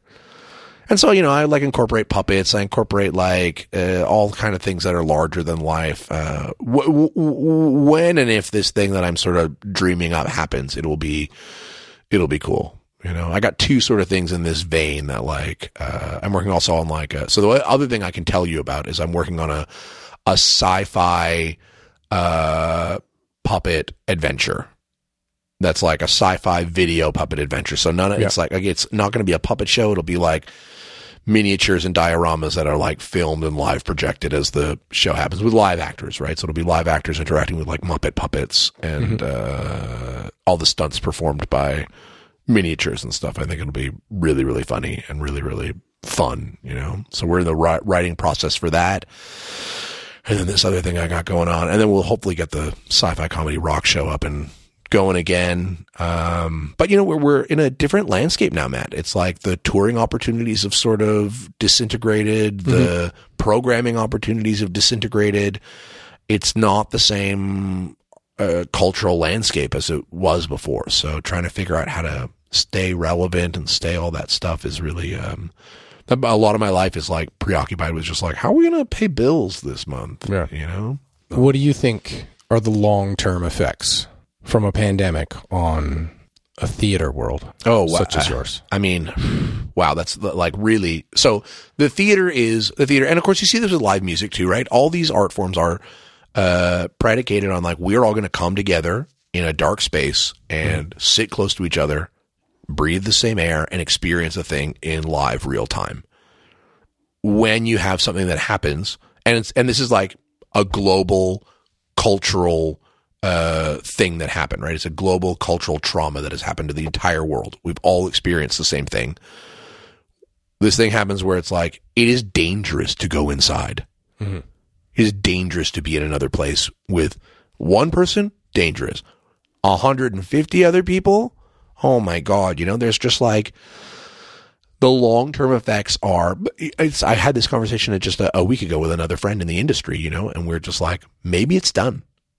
There is a world, there is a version of this world where no one ever goes to live performance again. You know, that's not happening. That's not true. Yeah. But the theater specifically is this like really specific casualty because it was already so niche before that. Mm-hmm. You weren't, Broadway's a different beast. Listen, we're not talking about Broadway here. We're talking about like indie theater productions, even a place like Soul Pepper in Toronto, which has got a 300-seat theater. I don't know that they're going to be able to fill that house anytime soon. And everything in our world functions on razor thin profit margins. Yeah. So, you're going to see a lot of that stuff implode and go away, but that's also then opportunity for cultural renewal, right? Like you can't have new stuff happen without the old stuff disappearing. So It will be bad and then maybe it will be better. That's my pretty vague prediction for it. Yeah. People want it to come back. We want it to come back, but we also don't want to get sick and go to the hospital, So, and like trying to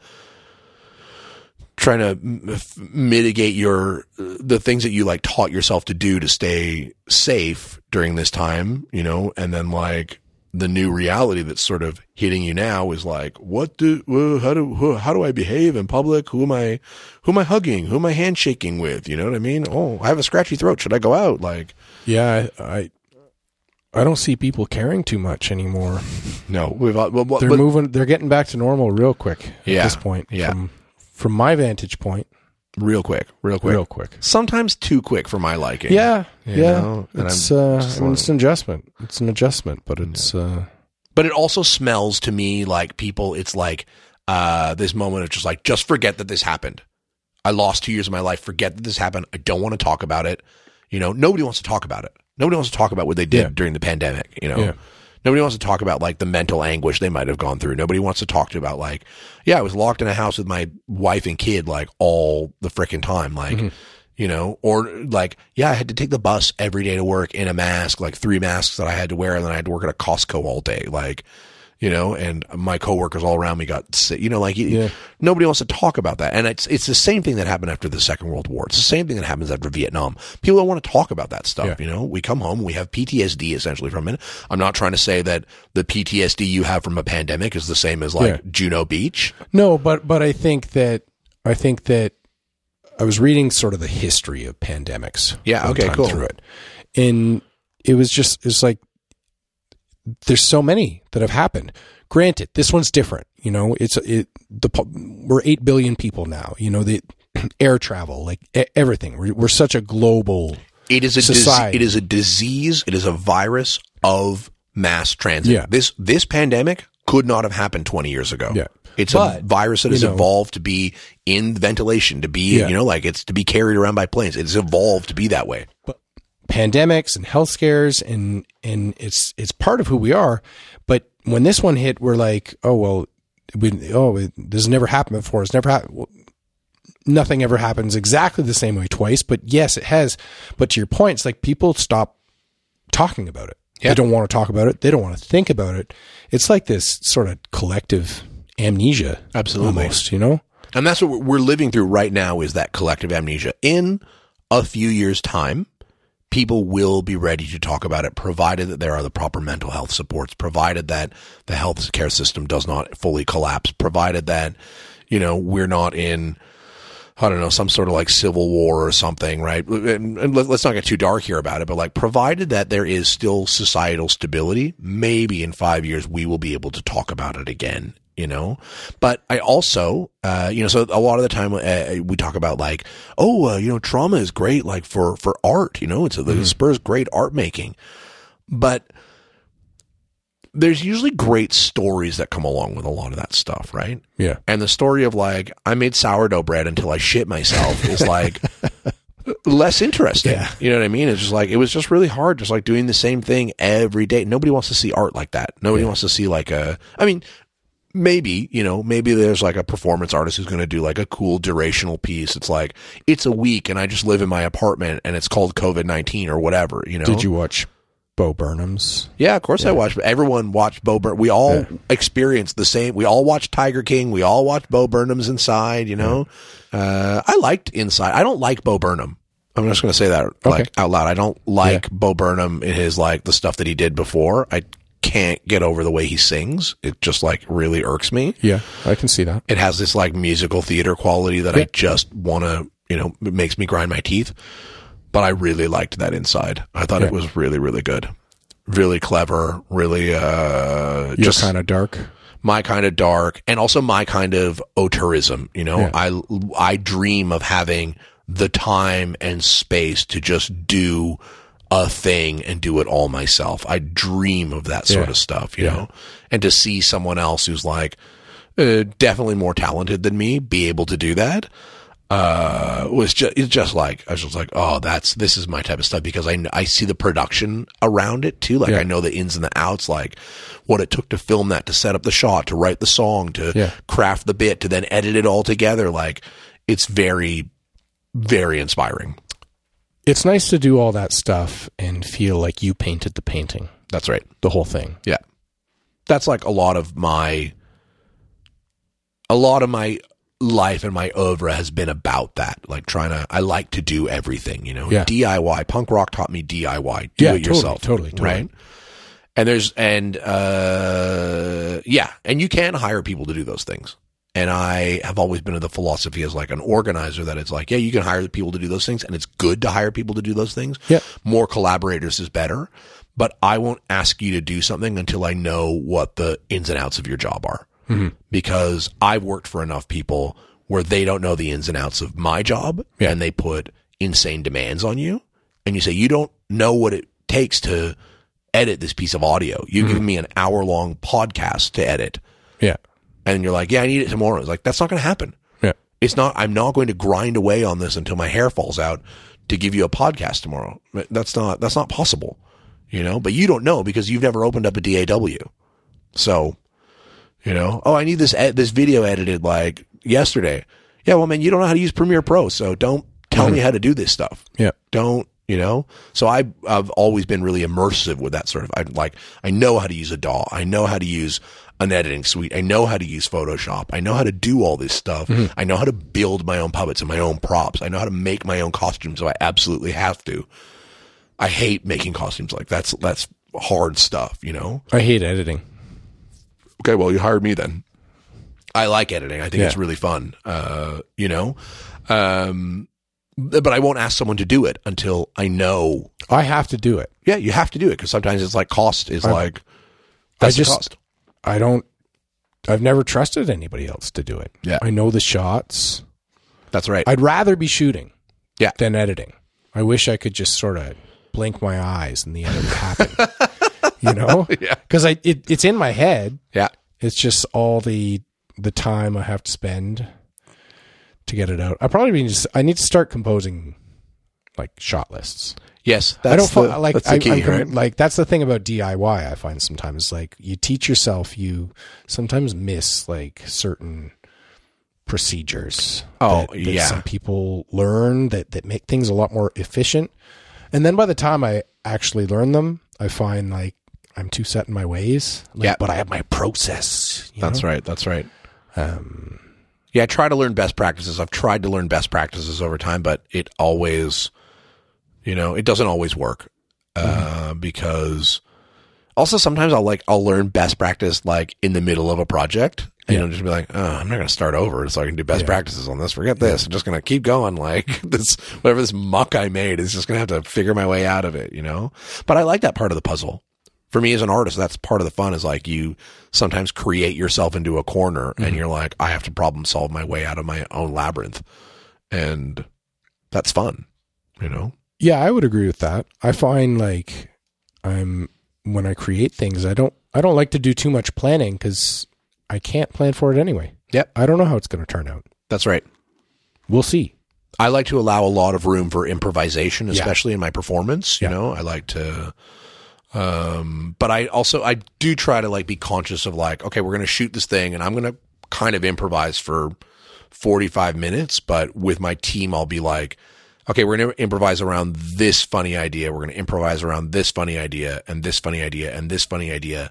And ideally in my head, right, I can break up these shots into like a mini narrative, these shots into the B story, these shots into the C story. So we can, we're sort of like I'm trying to have a plan, like a little bit of a plan, but it doesn't always work. It doesn't always work. Sometimes, and sometimes you get inspired in the moment and you just got to like go with it.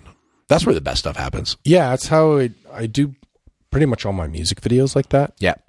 That's born mainly from just lack of available budget. That's how it's born. Yeah. And sometimes a band might come to me with like a script or something. And I'm like, hold on, wait.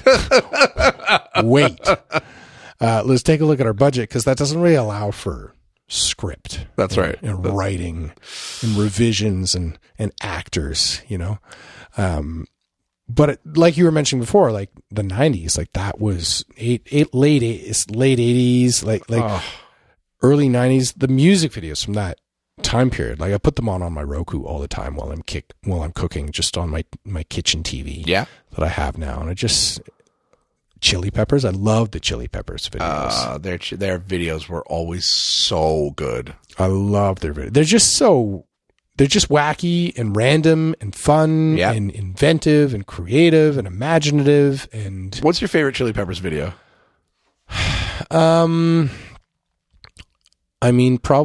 Probably my favorite one from back in the day would have been Breaking the Girl. You're breaking the girl. Yeah, I really liked Breaking the Girl. I always liked the videos. Costumes and how they're on the mountain there. And that's yeah. I was like, Real Men Don't Kill Coyotes.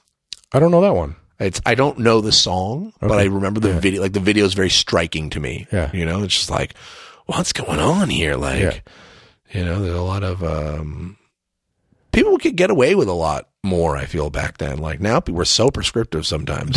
Chili Peppers still make pretty badass music videos. Yeah, I saw one the other day. Oh yeah. Yeah, I don't know. It could have been 5 years old. Could have been brand new. Could have been 10 years old. I don't know, but it was more recent than not. I don't even know how to describe it. At one point, Flea's just like sitting in a sink. Oh, I love it. That's good. I like that stuff. That's funny. I liked when they played the Super Bowl. I don't remember that. They make everybody lip sync on the Super Bowl. Yeah. They didn't want to. Right. We're a real band. Like we want to play. And they're like, no, like we cannot allow that risk of failure. It is like, if you don't want to play, don't play, but you're not playing for real, basically. Right. That's the story I heard, at least. And so they were like, okay, well, it's the friggin' Super Bowl, so we don't want to say no. We don't want to pass this up. So if we have to lip sync, we are going to make a mockery of the whole shit. Oh, I do remember this. And they were like singing to the wrong side of the mic. Yes, and that's just right. like flapping their hands with their instruments, like clearly not playing, not in sync at all. Just like, that's good. Just do it, guys. Just do it. Just do it. Love it. I love Flea. I think Flea is like such an interesting dude. He's so wild. And I love that Frusciante came back to the band after like losing his mind to drugs. I think that's cool. Yeah, he's back again. Is this time like number 7 or something? Something like that. Yeah. Remember when Dave Navarro was in the band and then they made a record with him and then they just like disavowed the whole record? It was like, that record doesn't exist anymore. Aeroplane. Yeah. It's my aeroplane. That's right. Yeah. They also did a cover of, was it? Your love is like a roller coaster, baby. Yeah, that was from the Beavis and Butthead soundtrack. Oh, look at Mike. Just like time, just like, Oh, I Sold a Squeeze is one of my favorite songs and videos. Because it came out for Coneheads, and there's a Conehead man in it, but it's actually part of a freak show. Right. It's got a real like, what's that movie? Gooble Gobble, one of us. You ever seen that movie? The old movie about like the old freak show? It's like from the 30s. No. God, it's so good. I'll remember it someday. It's where Gooble Gobble, one of us comes from in there. It's like, it's all these, people who work in the freak show, and they're like behind the scenes. It's, it's had that little pinhead. Yeah, it's got a pinhead in it. It's got like a little man, and he's like in love with the diva, the singer. And there's this really fucked up scene where not fucked up, but like just like slightly off, and they like sit around the table and they do this thing, Gooble Gobble, one of us, and they like do like a communion, but like, like kind of a mock communion, and they initiate the singer woman into their gang. Yeah, it's really, really good. That makes sense. It sounds familiar to me, but I think I'm probably thinking of like the a Simpsons spoof. Yeah, of that exactly. Line. I'm One sure of us. One of us. That's right. Yeah, you've probably seen a Simpsons spoof of it for sure. Yeah, I can't remember what its name is now. That's too bad. Good videos.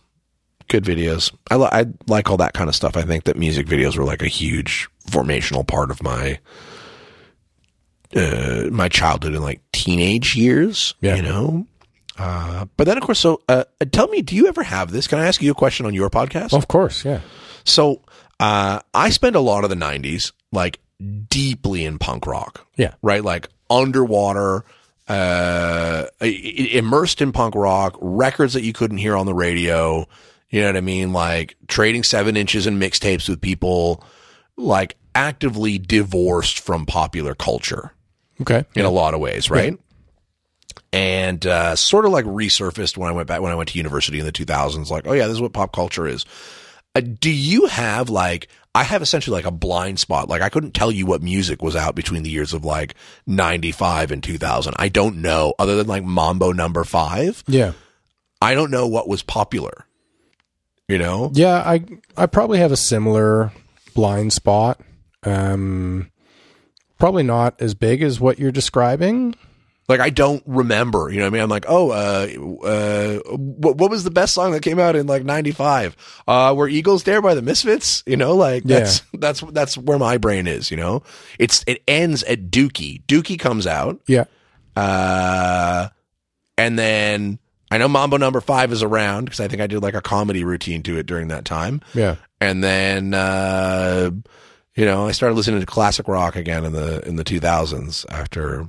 There was definitely a bit of a rock resurgence, I think. I'm thinking of like, you know, like a Matchbox 20. Yeah, just absolute garbage. I liked Matchbox 20. Okay. Hey, Rob Thomas is a talented dude. Sure. He is. Sure. The Santana, that was big in the late 90s. Yeah, that's right. That whole Santana stuff, that's you right. know. Yeah. On the pop side, you know, you had Britney all through the late 90s. Yeah, of course I remember Britney all through the 90s. A lot of Pink. A lot of Pink, yeah. A lot of Christina. Yes, I remember. Yeah, okay, Christina. Yeah. That's right.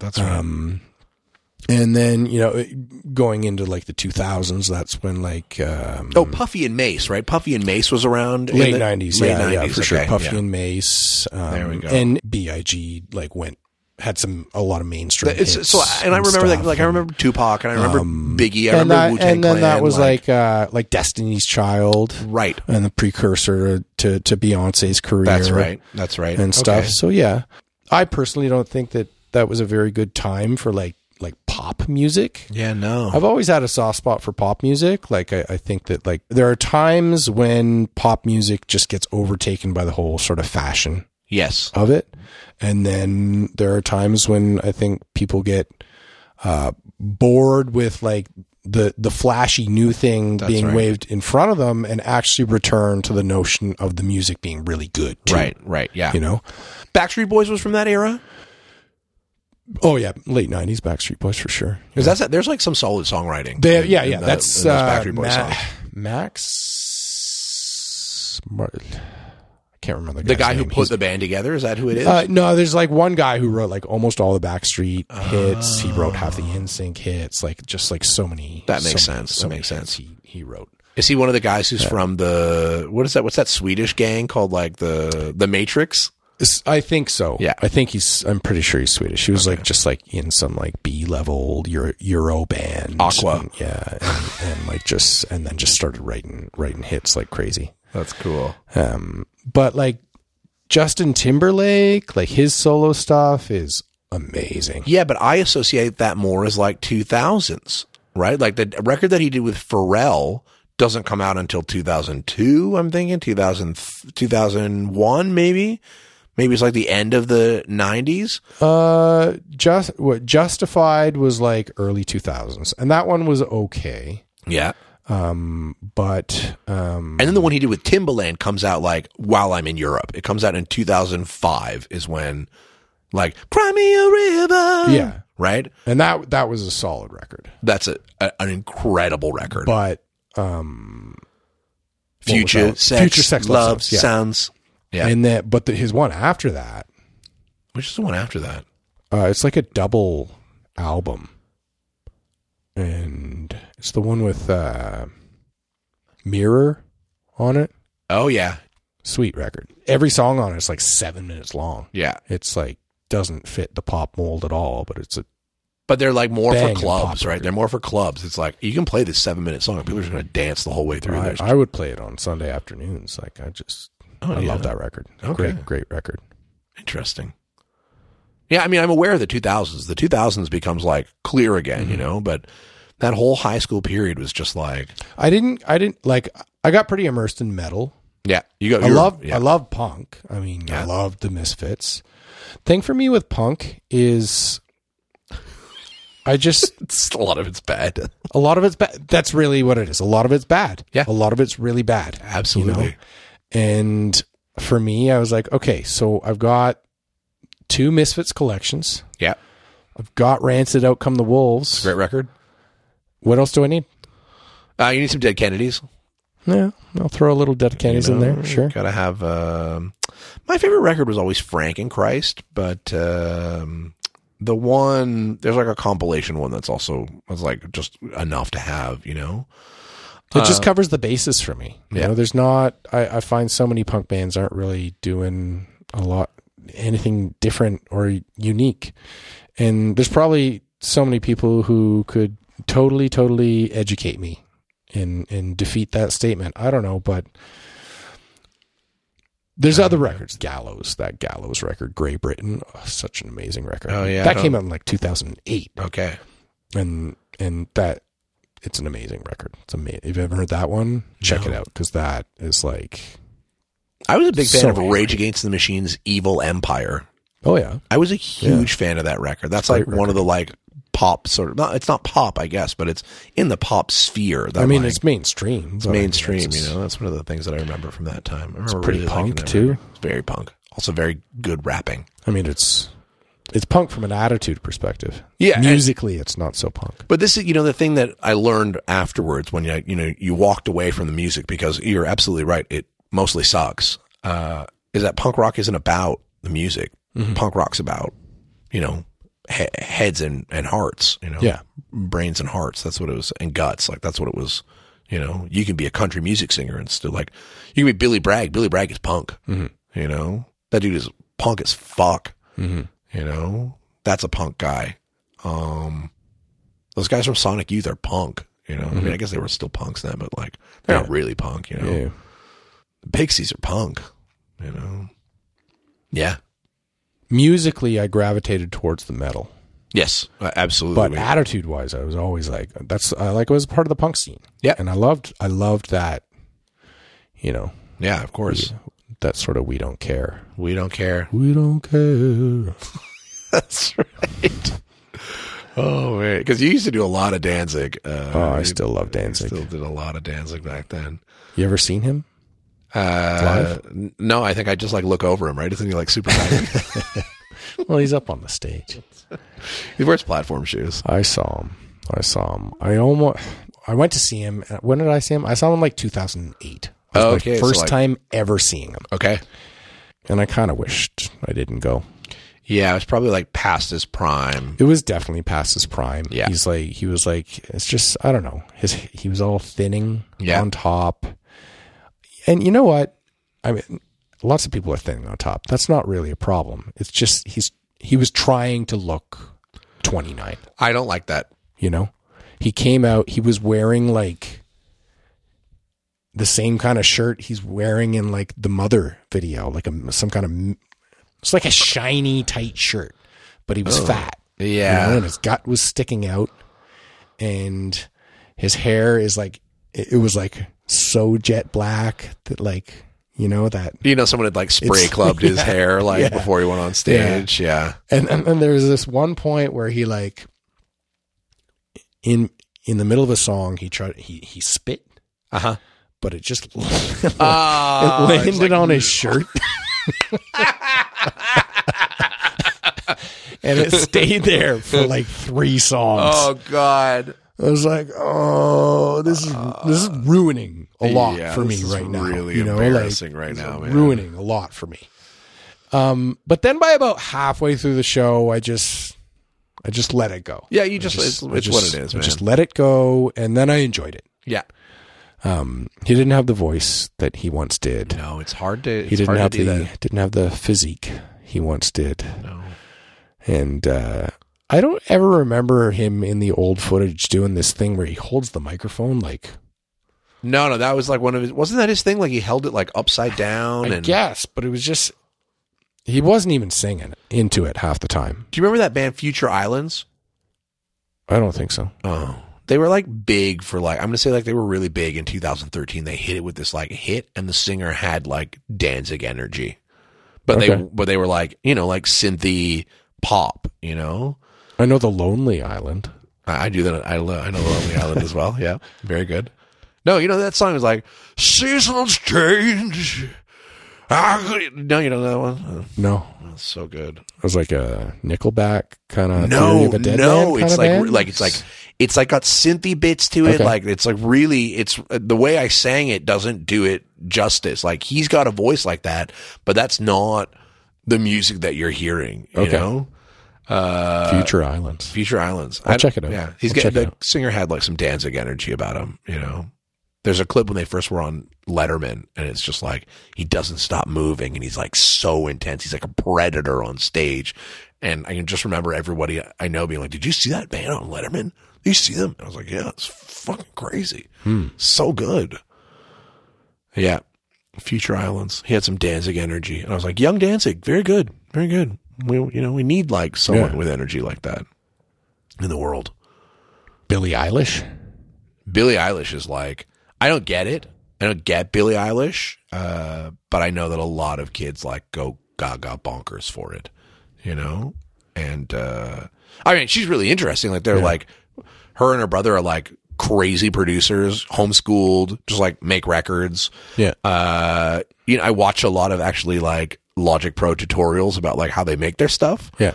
And I love like how sample oriented they are, like getting drum beats that are just like, oh, I struck a match, or I wanted to like, to do a bottle thing. And we like used all that. I was like, oh, that's smart. That's interesting. I like how they make that kind of stuff. Yeah. I like stuff like that. I like listening to Mark Ronson talk a lot too, cause he's just like, he's all over that kind of stuff. And, you think that he's like, sometimes when I hear him talk, I think there's like, oh, does he have like a learning disability or something? But like, he's just got, it's because he grew up in England and Jersey. So he's got this like weird accent that just like mushes together. Yeah. And you're just like, I can't understand him half the time, but God, he's a genius, and he knows how to put stuff together really well. He's like a sample head, I like listening to him talk about stuff. I like listening to Questlove talk about stuff, all these people who come from like a very different music tradition than me. Yeah.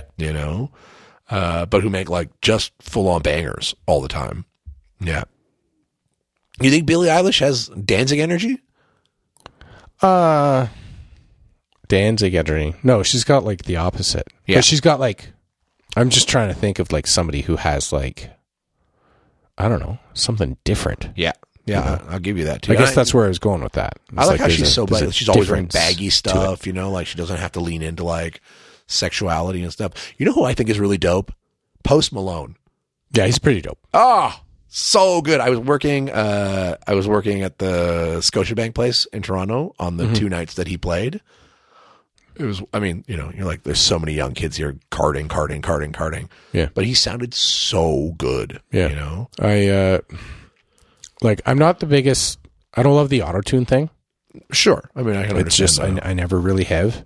I get, it's a sound. I get it. It's a sound. Especially like the pushed auto-tune is like, that's the sound, right? And I think I started paying attention, actually, I think it was just during the pandemic that I really actually started paying attention to Post Malone after he did that live stream where he covered like Nirvana songs. Oh no, I didn't see that. It was awesome. Yeah, because he comes from like a rock and folk background, which is so wild, Yeah, and it's like there's some of those guys out there who I just really like voices. I like real voices. Yeah, it's like Danzig. When Danzig 5 came out, I was like, I don't like this. Yeah, like he's double tracked, he's distorted. I don't want to hear your voice distorted. I want to hear your voice, you know?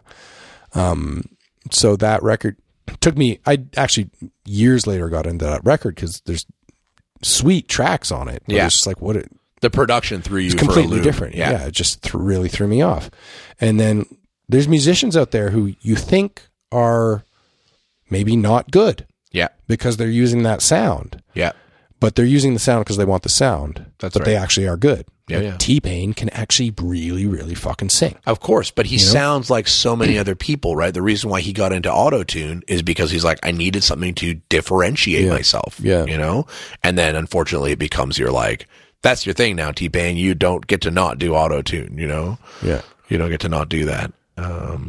But Post has got he's got a really interesting voice and a really interesting take on hip hop sort of stuff. You know what I mean?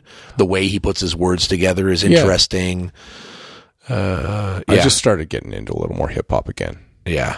I found this guy called R.A. the Rugged Man. No, I don't know that. That sounds Oh, good. he's fucking amazing. Yeah. He's one of the best rappers I've ever had the pleasure of enjoying. Very good. And very, very 90s. Like he originally came out in the 90s, but Okay. got shelved and was just underground for years. And was kind of still underground, but he's sort of finally making a bit more of a comeback over the past decade or so. That's cool. I think you'd like him. We'll show him to you. Cool. And you'd love his fucking music videos. He's super 90s. He has Great. fun with shit. His music videos are great.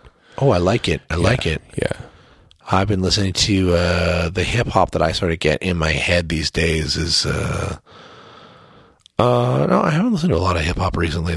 We just got back on Chance the Rapper recently, which is Chance is interesting to me because he's very, very Christian and I'm very, very not.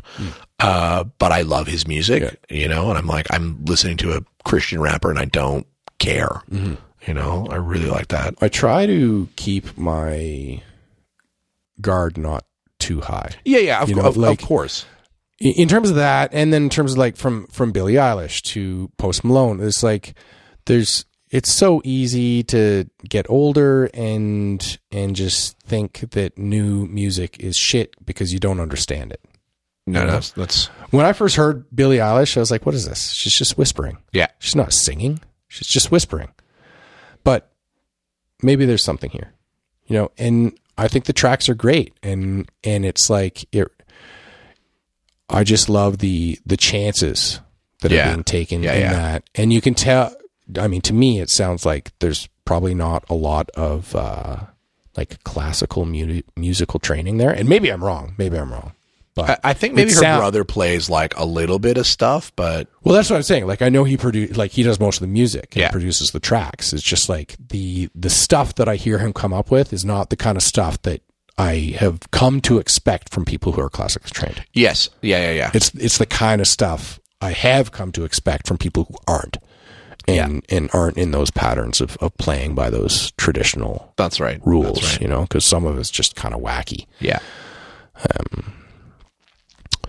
But yeah, we should show each other some music. You like Maggie Rogers? I don't know her. Oh, another folky who went all kind of EDM-y stuff. Yeah. And she's got a great voice. Beautiful voice. Excellent drops. Yeah. Just so tight. So good. I mean, music, it moves at the speed of light these days, right? It sure does. We're growing up on punk scenes. There was New York punk, East Coast this, at West Coast that. You'd be passing around records that were made in the 70s. Now. You know, we were passing records around that were made 20 years ago, and it's being you got to hear this, you got to hear this, you know. And now it's it's all available, and it's hot for a week, and then it's gone again. Yeah. You know, sounds of scenes are not bound by geography anymore. That's right. They're bound by. I don't know how you get a scene going anymore. You know, tastes, collective tastes across that just sort of resonate and come up, you know, across the world. But there has to be something about critical mass that happens too, right? There has to be enough people to watch a show. There has to be enough people in a certain place to make it viable for you to tour to that place so that you can make income, right? whether. Well, I'm sure you and I could talk about music for another 5 hours. Yeah, I'm sure that we could. Probably we not will. the focus of this podcast, though. No, this podcast doesn't have too much of a focus, other than being about Smiths Falls. Woo! I let it go off the rails. Anyway, me and Nick are going to keep talking, folks. Yeah. But you don't get to hear this stuff. We're going to chat more 90s music. Thanks for coming out, man. Hey, We'll thanks keep for having talking, me. but This is great. Yeah, say a hello and goodbye to the listeners, because we're at the 2-hour mark now. Holy The shamoly. 2-hour mark of our little podcast here. It's been a real pleasure being here. Thanks, man. Thanks so much. Smash that like button, hit that subscribe. Like, subscribe. Big shout outs to all the sponsors, and of course a round of applause for Mr. Matt Connell for putting this thing on, having me here. Nick DiGaetano, folks. Woo! And that was my talk with Mr. Nick DiGaetano. What a pleasure it is to have him back in my life, and how lucky our town is to have him here with us. Looking forward to many good times ahead with Nick. Thanks for tuning in, folks. One more big thank you to our sponsors, our 3 season sponsors. This show would not be here this year without Say To Bakery, Howard Kelford and Dubois, and Andrus Grocer. Show them some love. Show them some love. Bye, friends. Till next time. Take my hand, but you ain't heard nothing yet. And in the hall, we act just grand, but you ain't heard nothing yet. When we talk about the weather, then we cuddle close together. That's great. But wait.